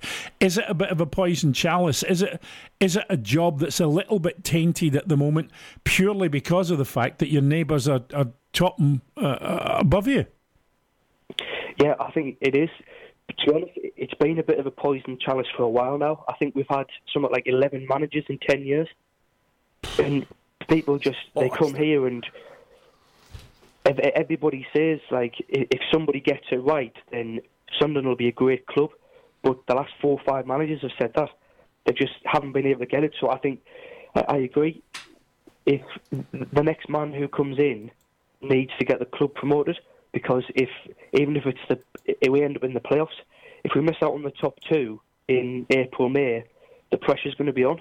Yeah, you just wonder who they're going to look at, Patrick. You know, you go back and, you know, you look at the Roy Keane days and what have you, you know, and he had them going at one point, didn't he? There's no doubt about it. You know, do they need somebody experienced maybe to drag them up out the league rather than trying the, you know, the young coach? They might not go down that route again if it's no happened for them. I can't believe they had 19 draws last year. But here's the thing, guys. Think about this. Patrick's saying, you know, giving the right guy the chance to do the job. After 11 games, you're not giving anybody the chance to do the job. OK, you could argue that there was disappointment after last season in the playoffs, but, you know, he's still only 4 points away from automatic promotion and a game in hand. How far for the top? I think what are they sitting about 6th or 7th at the minute, Patrick? Yeah, we're 8 points off the top and we're 6th. Yeah, 6th at the minute. So 4 points off automatic promotion. Is that good enough for Sunderland? But it's 11 games in. I know. If you're going to 33 points available there and you get many. If you're talking about a situation where you're giving managers a chance to do the job, is that you giving managers a chance to do a job? If another manager comes in and he doesn't get up into those places, will he get binned? Yeah, it's strange because, you know, when Jack Ross, you know, started his career, did so well and moved, for my opinion, and this is just my own opinion, I don't know if people would share that up here in Scotland, I was surprised he got such a big job. And I think a lot of people, Bill, as well, were surprised up here that he got that job. And see the bottom line. The bottom line here, he's not delivered. You know, Sunderland can't wait, Bill. They need to get out the league. They need to get out. 19 draws last year. You know, and couldn't they get up? You know, with the budget they've got, they should have, you know, they should have been well up, mate. You know, because their wages will be better than anybody else. So it means you can get better players. So if you get better players, you get better results. Yeah, but then the buck stops with the manager. Yeah, but then we talk about players not performing when they cross the white line. Well, again, that's up to the manager to get them up for it. Well, I worry that the next manager that comes into Sunderland. Here's the thing. Let me ask you this, Patrick. Whoever comes in, if they don't get promotion this season, will they start next season for Sunderland? I think it'll depend on how the season goes. I think if it's a close run thing, and we just miss out, I think they'll be given the full summer to prepare to obviously have a full season in charge. But I think if it's something where we fall away and we end up finishing where we are now or a bit lower, and if it gets to sort of like March, April time, and you're thinking we're not really going to be anywhere near the promotion shake-up come to the end of the season, I think there will be questions asked. But I think the worst thing we can do is bring in a new guy now and then have him not last until the end of the season. Because I think to have like 3 managers in a year, it highlights a failure. It's the higher part of the club. It's interesting to see what they do with Fowler, whether they feel as if keeping an assistant manager at least to steady the ship a little bit, you know, with a new guy coming in, whether they're going to rate. You know he's not going to stay, and the reason he's not. You never know. No, you know he's not going to, because any manager that comes in brings in his always own guy. Happen. 9 times out of 10. No, well, okay, this might just be the one that they might just stay on. You know, yeah. Listen, this nowadays, it's a job's a job. No, there's a pig flying by. No, it doesn't matter if it's a pig or no a pig or no a pig. But he might stay. So there you go. He won't. In your opinion? No, in my knowledge. Oh, okay. You're the board down there? No, but I know Sunderland Football Club. Well, whatever. And whoever comes in will bring his own team with him. Well, I don't know. We'll see. Agree to disagree. Yeah, I can agree with that. Hey, I didn't ask you, Patrick. I know where you stay. Hey, do you think you're a guest on here, son? You're not just sit there listening to us and we'll come to you, right? Oh, we're kidding on, mate. Well done. But, you know, you've got a situation at Sunderland where we were talking about a manager, if he doesn't get up this season, being given the summer to rebuild.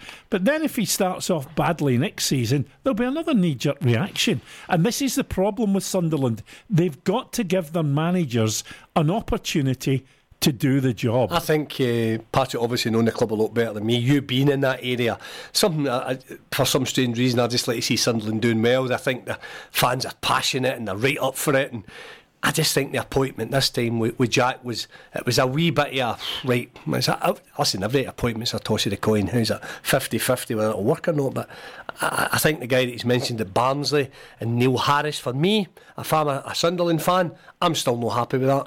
I still want somebody tried and trusted who can come in and be like an Allardyce, somebody like, that players will play for. Well, they're not bringing Allardyce in. How no? Because he was at Newcastle? Yeah. Well, would that stop the appointment, Jack? Patrick?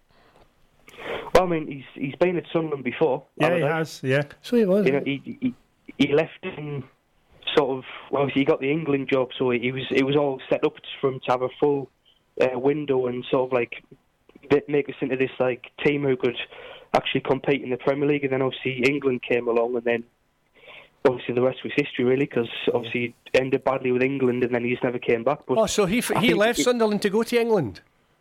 Yeah. He was at Sunderland when he... He's in that many clubs. He's been on this morning. He was on the Brazil this morning, and he was talking about different things, and I didn't know it was as raw as that. So it was just a name that came to me. Experience, looking for a job, no short of a bob or two, obviously, and go back, because was he doing okay in that job prior to the England job coming up? Yeah, I mean, he came in sort of like the November, and I think we hadn't won, and he came in and he had a decent January window, and he kept us up. So it was obviously that was an achievement for Sunderland in the Premier League. Yeah, I remember that now. Yeah, I remember it. Listen, I've been asked to ask you from a couple of people who are tweeting, is there going to be a second series of Sunderland Till I Die? Do you know? Yes, there is. They've been around filming, I think, at certain games this season. So last season, I mean, so I think there is going to be something in the works, definitely. Okay.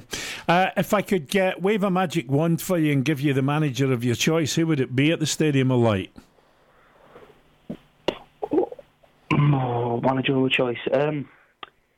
I think I'm going to be quite realistic, and it doesn't sound very optimistic, but I would want Stender, purely because what he did to that Barnsley team to get them promoted out of the league with a budget which would have been a lot less than Sunderland. To be honest. Okay. Patrick, thanks for being on with us. Patrick. And giving us a bit of a shakedown on Jack Ross's departure at the Stadium of Light. There you go. Thanks, that's Patrick Hollis, journalist at the Roker Report. We'll take a quick break. We'll come back. We'll talk a bit more football. Have you picked up the Feel the Heat brochure from your local Plumbase? Get one today and take advantage of great offers, including Polypipe's Polymax 100-piece fittings bucket at £99.99. That's a 15% saving on purchasing individual pieces, and it's exclusive to Plumbase. The Polypipe Polymax 100-piece fittings bucket is just part of the Polypipe range available in the Plumbase Feel the Heat brochure. Shop online now at plumbase.co.uk or grab one from your local branch.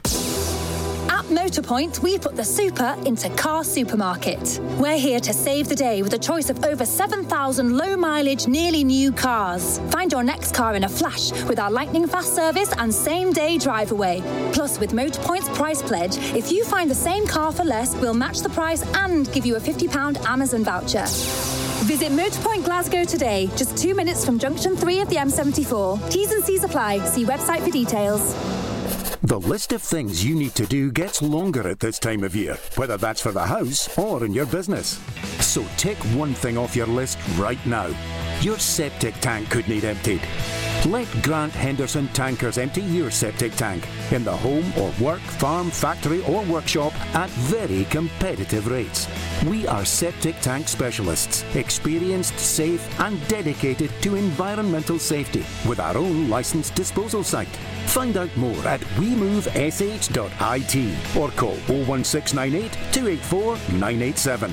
Grant Henderson Tankers. Let the experts manage your waste. Have you ever lost money on an investment? If a high street bank persuaded you to buy a stocks and shares ISA, unit trust or investment bond and you lost money, Goodwin Barrett can help you get back thousands of pounds in compensation. We've already helped thousands of people just like you claim back millions of pounds. Even if you don't have the investment anymore or the paperwork, Goodwin Barrett make it easy to find out.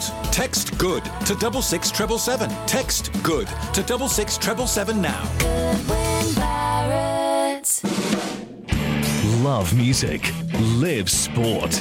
Talking football with Bill Young and Hugh Burns on Rock Sport Radio. Okay, final half hour of Talking Football. And you never even thanked me for coming in tonight. Pardon me? You never thanked me at the top of the show for coming in. Thank you, Mr. Burns. You know, Tuesday is very, very important in my social diary. How? Well, it means if I'm coming in here... What do you normally do? Well, I'm missing the start of River City. I could imagine you in River City, actually. Oh, I've been at wee Shell Suit Bob to get me a wee walk-on part. You could be... I could be that Rolling Villiers. Hello. I could see you. You'd be the local money lender. No, Lenny Murdoch. See Lenny Murdoch's... Who the hell is Lenny Murdoch? He's a bad boy. Nice to say he's a bad boy. Do you know what? Can you fun him? See when you said... But he's a Celtic supporter, so it doesn't... You see when you said... I'm missing the beginning of River City. I thought you were joking, but now you're naming members of the cast. And now I know you actually watch it. Of course I do. I've got a great picture of me and Alex, Shell Suit Bob and Alex and Ibrox and the boys are mad boy noses, of course. And I don't think Shell Suit Bob likes being in it because they've got him doing as a Celtic fan in it. So he have, and he doesn't like that, the wee man. He's bluer than blue. I can't believe you didn't watch River City. Listen, if there's anybody listening, which obviously there's you can't believe tweet in and tell me that. Please tell me I'm not the only person in the west of Scotland that watched River City. You know he's been doing that part 16, 17 years. Shell Suit Bob. Yes. Well, he's starting short trousers with the shorts. Trousered shell suits. Aye, be Bubba. That's what he gets called. His mum calls him Bubba. See you, Bubba. That's brilliant, Bill. It's a good gig. What? It's a good gig. Oh, of course it is. I think the set used to be an old distillery or something, didn't it? I think you do it down in Clydebank now because... No, Dumbarton. Is it Dumbarton, aye? Yeah, Dumbarton. I was down in the BBC studios about a year ago and I was asked them where there's any chance of seeing him for River City. What, in Pacific Quay? Aye. See it now? Uh-huh. I was starstruck. I know, I remember the day he was in here. He's brilliant, me guy. And then I met a guy called Angus that's on it as well. He nearly wrestled him to the floor before he could get out. To get a picture taken. I met a guy in B&Q and he plays a part called Angus and I go, what are you doing? Is this a story like the Midnight Caller? I met a guy in B&Q and he plays a part called Angus.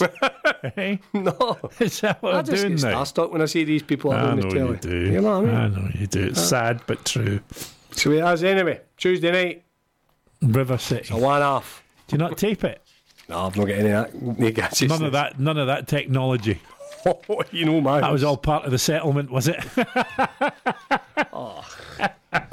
Come on. And they all shot and curlies when he's doing that. Why don't you? See that black and white telly? That'll do me in the bedroom. With a coat hanger. The wee rabbit ears there. The wee rabbit ears there. With a wee coat hanger. The rabbit ears area. And Finlay looking at me and going, "Da, where'd it all go wrong?" Oh, there you are. We are Scottish football. Lenny is the man in River City. There you go. That's him, is it? That's Lenny, is it? Lenny Murdoch. He's a man. Polish have got him. Killed his missus. Tried to blame it on his son. I don't know what he's doing there, but I hope it's not what I think it is. With the look in his face. I don't know, but I've lost that Scotland squad. Oh, I've got it now. Right, have you got it? Got it now, and I'm going to jot it down. I don't like the international break. Me neither. I've never liked the international break.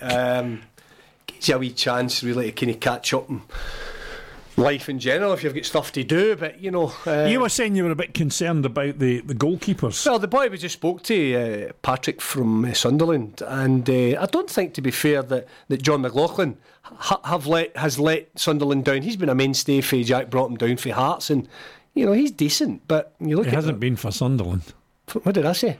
You said, I don't think he's let them down. He's not been that great, I have to say. Well, he's been playing. I don't think he's been that bad. Yeah, but for Sunderland and Jack Ross, he's just got the Dan Mack. That's not a day with the goalie. That's not a day with the goalie. Okay. Craig McGilvery, Portsmouth, don't really know much about him. David Marshall is obviously... Big Marshall's always been a good servant. Rock solid, the big man. There's no problem there at all.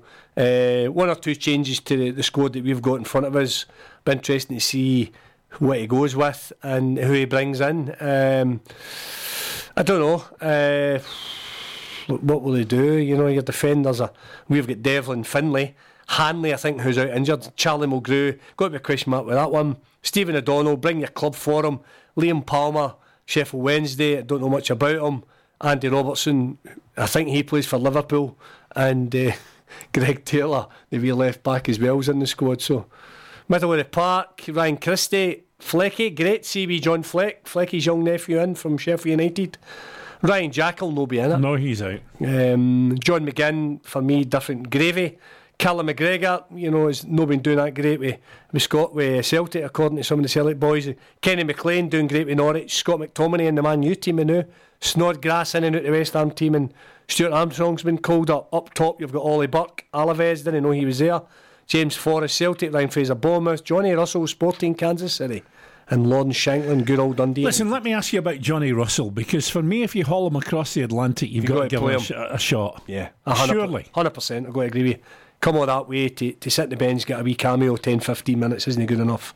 You've got to then say, plaudits to the player for downing tools over there and coming over to represent your country and flying the Atlantic, what have you, all the stuff that goes with it. But I don't think it's one that whets the appetite of the Tartan Army Bill, that one. Ollie Burke as well. Did you know he was at Alaves? I take yes, I did. I take it he's still out on loan. He's just he's on on loan. He's on Didn't loan. know he was there. Looking for a bit more of James Forrest. He's not getting a lot of games at Alaves, by the way. Well, that doesn't surprise me, to be honest with you. But we are Scottish football. Stephen O'Donnell, better with Daniel O'Donnell. Oh, that's terrible. Oh, sometimes things can be very cruel. Yeah, well, I don't know. Do you want to pick your team and tell me why you're going with that team? No, I think Martial will start in goals. Right, okay. Obviously, he's your number one. Looking at the squad there, I think he'll play Devlin at right back. Okay. Well, wait a minute. No, I'm going to go with O'Donnell. I think he'll go with O'Donnell. And I think he'll go with Findlay. If he's going to say, let's just make it easy and go with a 4-4-2. Did he then go with Liam Palmer for Sheffield Wednesday? Because you're then toiling for another centre half. Palmer's a right back. Palmer? Well, Liam Palmer at Sheffield Wednesday's a right back. Who's going to play at centre back then with Big Findlay? McKenna's not on the squad, is he? No, Paul Hammond. I guess it's going to be Mulgrew by default. I think I've got to agree with you. So you're talking Findlay and Mulgrew double centre back, Andy Robertson left back, and then you could easily go with across the four. You could look at McGregor, just inside leftish, that just left a centre of midfield.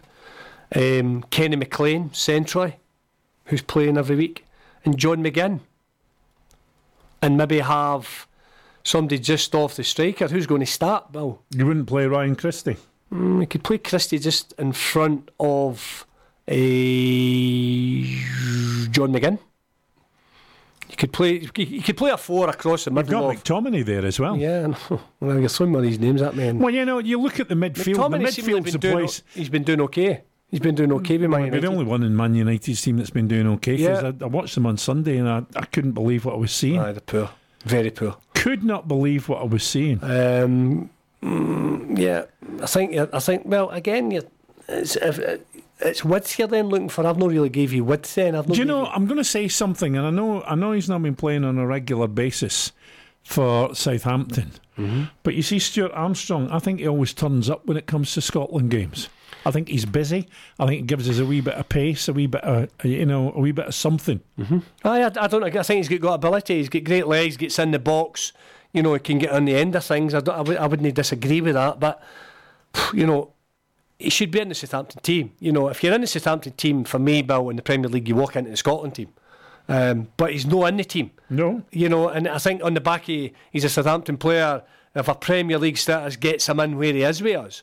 But, he's not exactly pushed himself into that Southampton team for his move for Celtic. I think he's set the head on fire. You get wee bits off him in games, which isn't good. It's not good enough for Southampton, and it's not good enough for us, to be honest with you. So, you've got probably, an array of riches across the middle of, the park. All those players could start, Bill.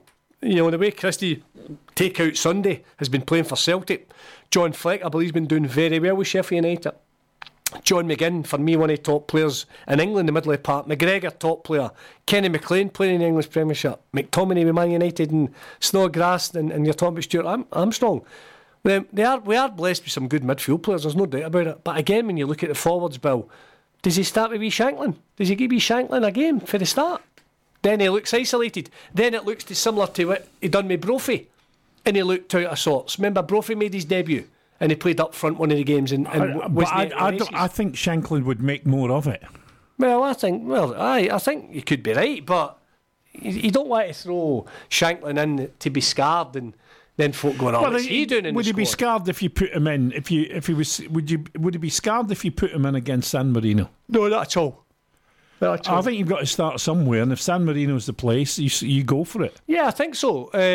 You've got to give him a chance somewhere. We guys in fire, he's scored loads of goals, and why not give him a chance? We're not exactly blessed with people up front right now. That's how we want Big Lyndon Dykes to sign for us. Our put his allegiances to Scotland. So, it's interesting to see how that comes out. But at the back, central defenders, we struggle. Right, we struggle. And I think we struggle at right back if O'Donnell's no bringing his command up form.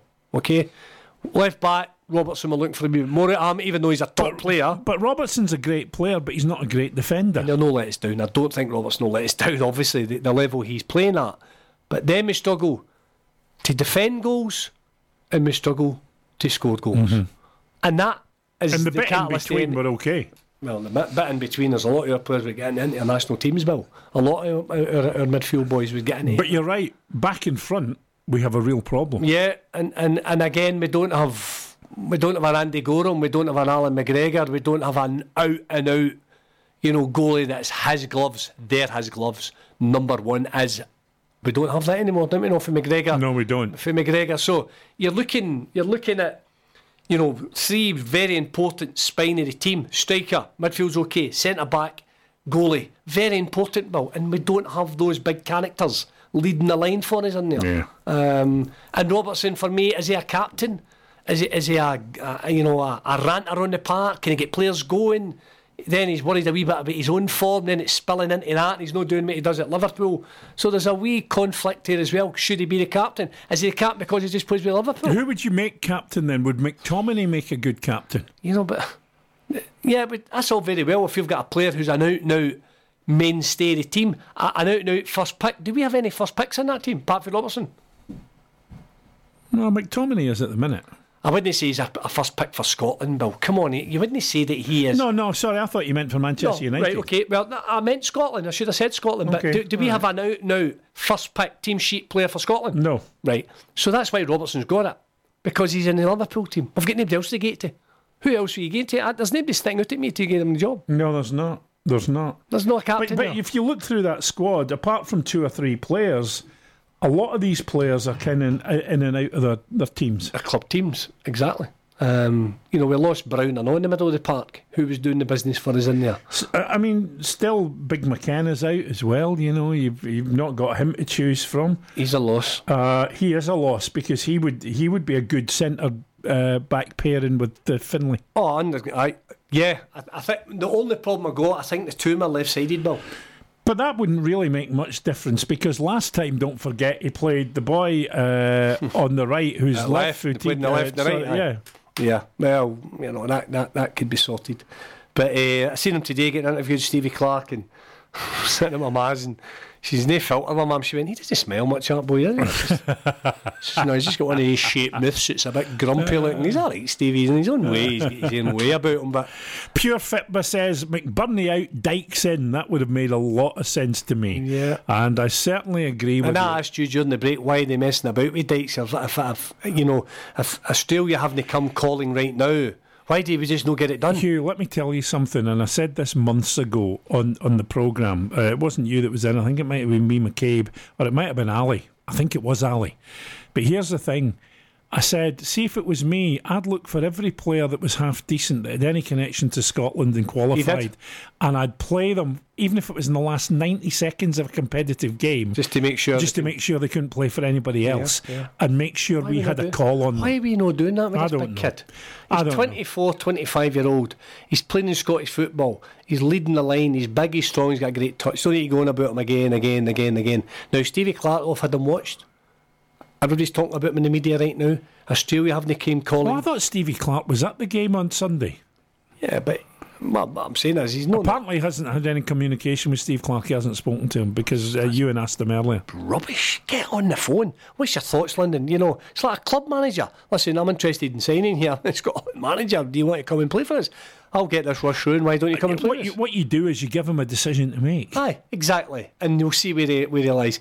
He has said his allegiances are Australia because his mum and dad, but he was born... Well, his mum and dad are Scots. But he grew up in Australia. Yeah. His kid was born in Australia, in Scotland. Mm-hmm. You know, he's got a family in Scotland. He said he'd be equally as proud to play for either team. So, you know, don't give him the choice. Make it now. Get him on for 90 seconds if you don't want to start him. Get him on for a period of time so that he's ours and nobody else can get him. I've got to agree with you. If you see somebody... Do you know what will happen? Australia will see him because they've seen various players. Remember, they saw the 3 players that were playing at Hibs. Somebody in Australia, the Australian coach, will see him. They'll give him a call up. He'll get on for 20 minutes with them. He's theirs, and we'll sit back and think, what we did should have done that. Yeah. It costs you nothing to do it, Bill. Costs you nothing. Just get the paperwork done. Get it in place. Not only that, we need somebody that can split defenders. We need somebody that can hassle them. And he gave Julian a torrid time with Ajer at the weekend. And he done the same with Golston and to Haaland the point where Julian wanted to go around and fight everybody. Yeah, I know. I watched him. I watched the big guy do it twice against Rangers in the space of 10 days. Gave us a torrid time. We're back to Golston, Katic and Haaland against him, and he was outstanding. Any time I've seen him, he's been outstanding. So that's something. I mean, for me, it's a no-brainer because we just don't have an abundance of people to take. No, we're missing the boat with this one. It's an opportunity that we should be getting sorted.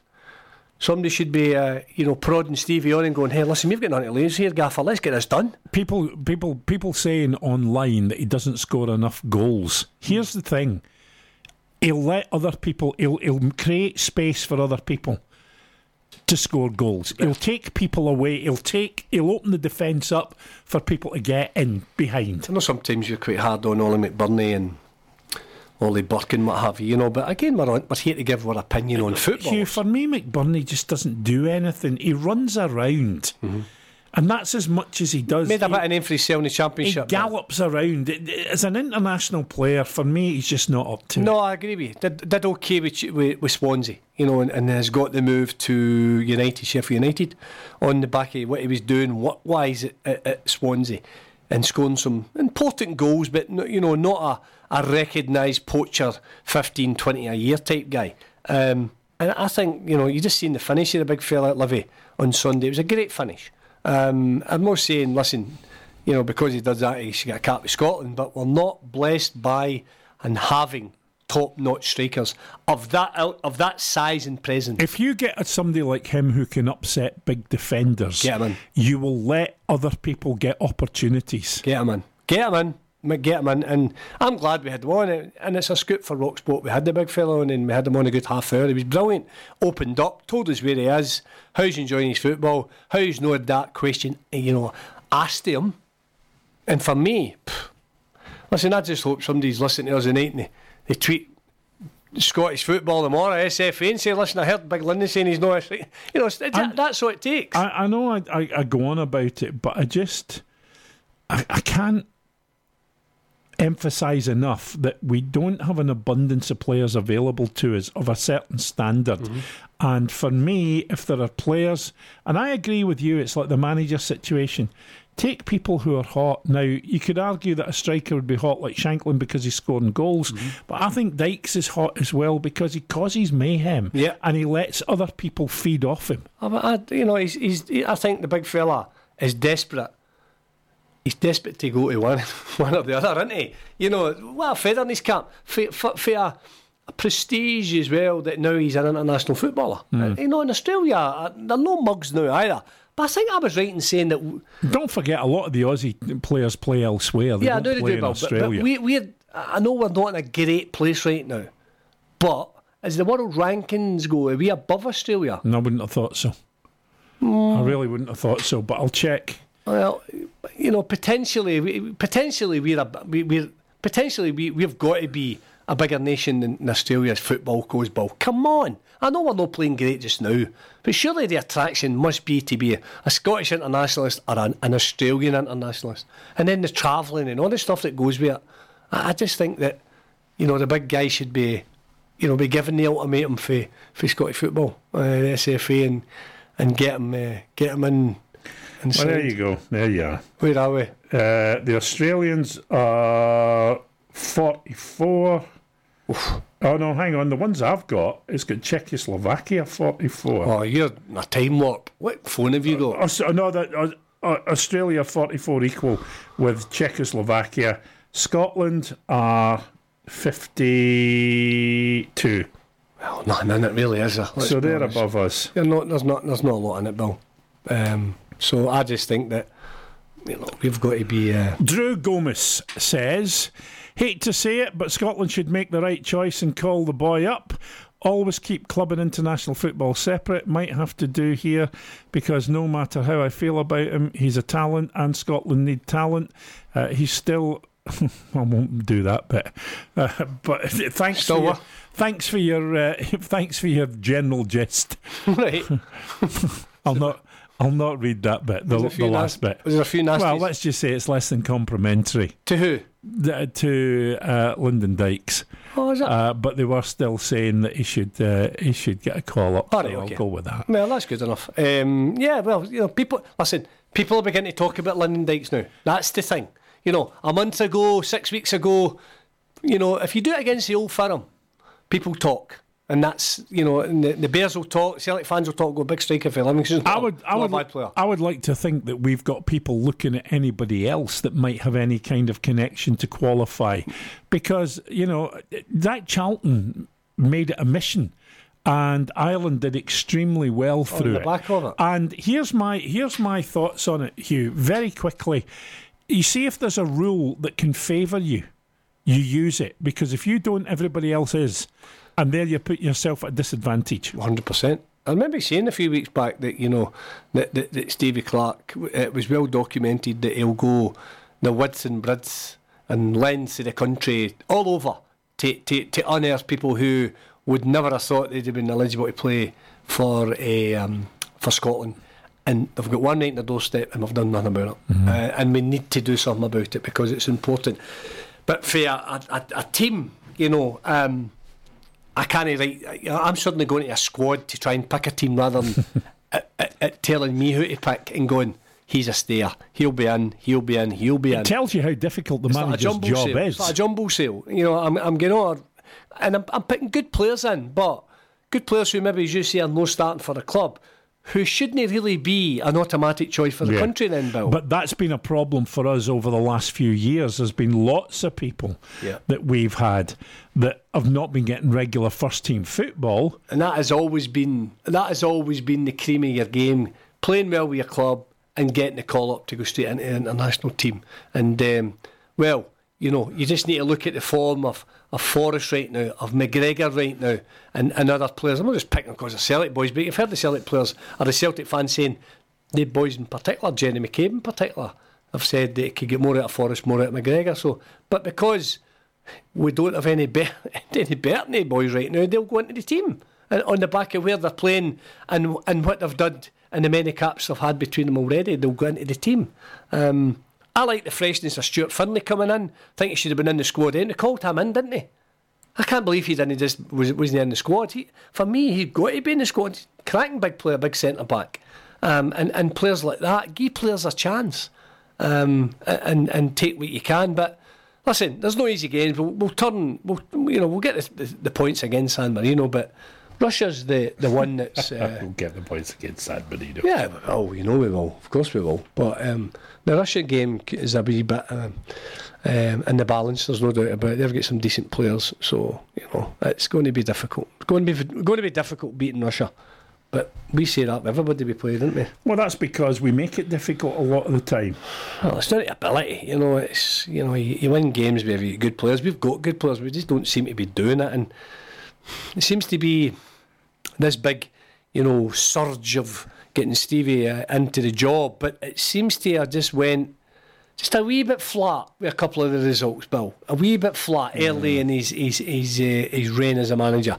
Listen, I'm not saying there's a panic, but we've got to start winning games, and it's the same. It's the bottom line. If it's like talk about Stevie Gerrard being the next Liverpool manager, you've got to win cups with Rangers before you get that chance. So, Well, we said that last night, but I still think that even Steve Clarke said this is a harder gig than I thought it was going to be. Yeah, but he's always going to say that, isn't he? He's having a look at it now, probably knowing what he was going to take on. He knew he had to get players and try to unearth players who's not been capped before for Scotland, keep the players who have been capped, get the best out of them. And he's hoping that the club form turns and they get in the first team, because he's then getting for those international players who are in form. It must be bad, it must be hard.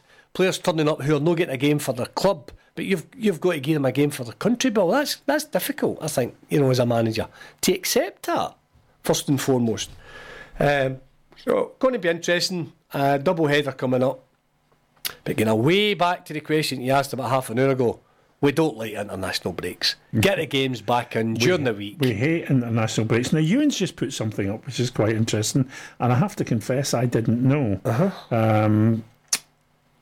He's saying that Che Adams, who used to be at Birmingham, scored 19 goals for them last season, moved to Southampton for 15 million. I watched the boy at the weekend, actually. He qualifies apparently for Scotland through his mother, Frances. But he's already said no to McLeish for now. I'm just wondering if Steve Clarke should be having a word in his shell, like. Well, yeah, if he said no to McLeish, then at that particular time he didn't fancy it. I just get a feeling if you've said no once, that should be enough. Well, it's like you're not back for a bird, isn't it? You don't want to go back, do you, really? That's never happened to me, so well, I'll just have to take your advice for that. Sometimes. No, the point I'm making is, though, that there were even some seasoned players who had been internationals that decided they didn't want to play for certain managers. And that's true. That's happened. And again, it comes back to, can we be that picky? If somebody said no, is Che Adams going to get a chance for England? Do you think? No, I don't think he is. No, I think he could get a chance for Scotland. He's made 7 appearances for Southampton. As I say, I watched him at the weekend. He came on, I think, as a sub, and the boy was busy. Yeah, it's a position obviously we need. We need somebody up front. We need somebody that's going to nick goals for us, and come in and the Tartan Army take a warming to him, and he's a kind of, not a talisman, but somebody that we can go to and nick stuff. And at this moment in time, we don't have that, mate. It's a shame. And collectively, when you look at our squad and you look at when we got all the players back, we should be able to assemble a decent side there, Bill. That's the thing. I listen to a lot of the guys that will go to games, and maybe guys that will not go to games and watch it and want us to do well, and they'll go, I can't believe we can't get results with some good players. The buck then stops at Mr. Clarke to get the shape right and get the best out of players. So that's why he's in the job. That's why he's been appointed, and to get the best out of the squad that he can get together on match days. And for me, when you look through it, there's a lot of Premiership players who maybe not in the first team, millionaire footballers. I keep getting back to it, but they're playing at good levels. They've got great living and all the rest of it. Just let's see a wee bit of devilment in the Scotland. Is it a bit early for Steve Clarke coming out and saying this job is harder than I thought it was? I think or thought it was going to be. I'm a wee bit surprised at that. You pick up on things like that more probably on social media if I don't read it. But I'm a wee bit surprised that he's kind of came out with that as early in it, because he knows it's a tough gig. Well, you only have to look at the fate of his predecessors. Well, that's right. He's maybe just trying to be as honest as he can, that he's not pulling the wool over MD's eyes, and he's trying to be as upbeat as he can. It's a hard gig. Didn't realise it was going to be as hard. I need to get on with it. Sometimes you could go in with the bombshell but still be a wee bit positive the other side of it. And sometimes that maybe lets Stevie down, because I don't think he's blessed with one-liners and media, stuff. No, we've seen that, haven't we? He's not what I call user-friendly. Yeah, media-wise, you're right. I think he'll have his pals maybe in the media that he'll go to and talk to his managers. A lot of them do, but You know, you'd be able to go. But you know what? I don't care if he's user friendly when it comes to the media. What I care about is that we get the results on the pitch. And for me, my biggest worry is that, say we don't qualify even through the playoffs of the Nations League, that we start baying for blood again, and we're back to square one. And it means we never ever get started. We never ever get out of second gear when it comes to a manager. You think we'll beat Russia? I think we can beat Russia. The problem we've got is that it's in Russia, isn't it? Yeah. They don't travel well, but at home they're reasonably difficult to beat. Yeah, I don't fancy it. Look, I've got to say that against San Marino, I'd like to see them go on a rampage. You know, just to give them confidence. But I know they probably won't. I think we'll probably win that one by about 2 or 3-0 if we're lucky. But we would have to be lucky for that because we just don't score goals, Hugh. Absolutely. Got to agree with you. The good thing is that maybe San Marino haven't got anything that's going to hurt us too much, even though we're not that strong at the back. Absolutely. But we don't score goals, and it's goals that win games, sadly. Yeah. All right, mate, thank you for tonight. I will see you again on Friday. That's it for me. Back tomorrow with somebody. Ali Graham's still in hospital, and I'm not sure who's filling in. Not in hospital, on holiday. He's on hospital on holiday, and I'm not sure who's going to be in with me tomorrow night. But we'll talk tomorrow. More football between 6 and 8. Love music, live sport. Talking Football with Bill Young and Hugh Burns on Rock Sport Radio.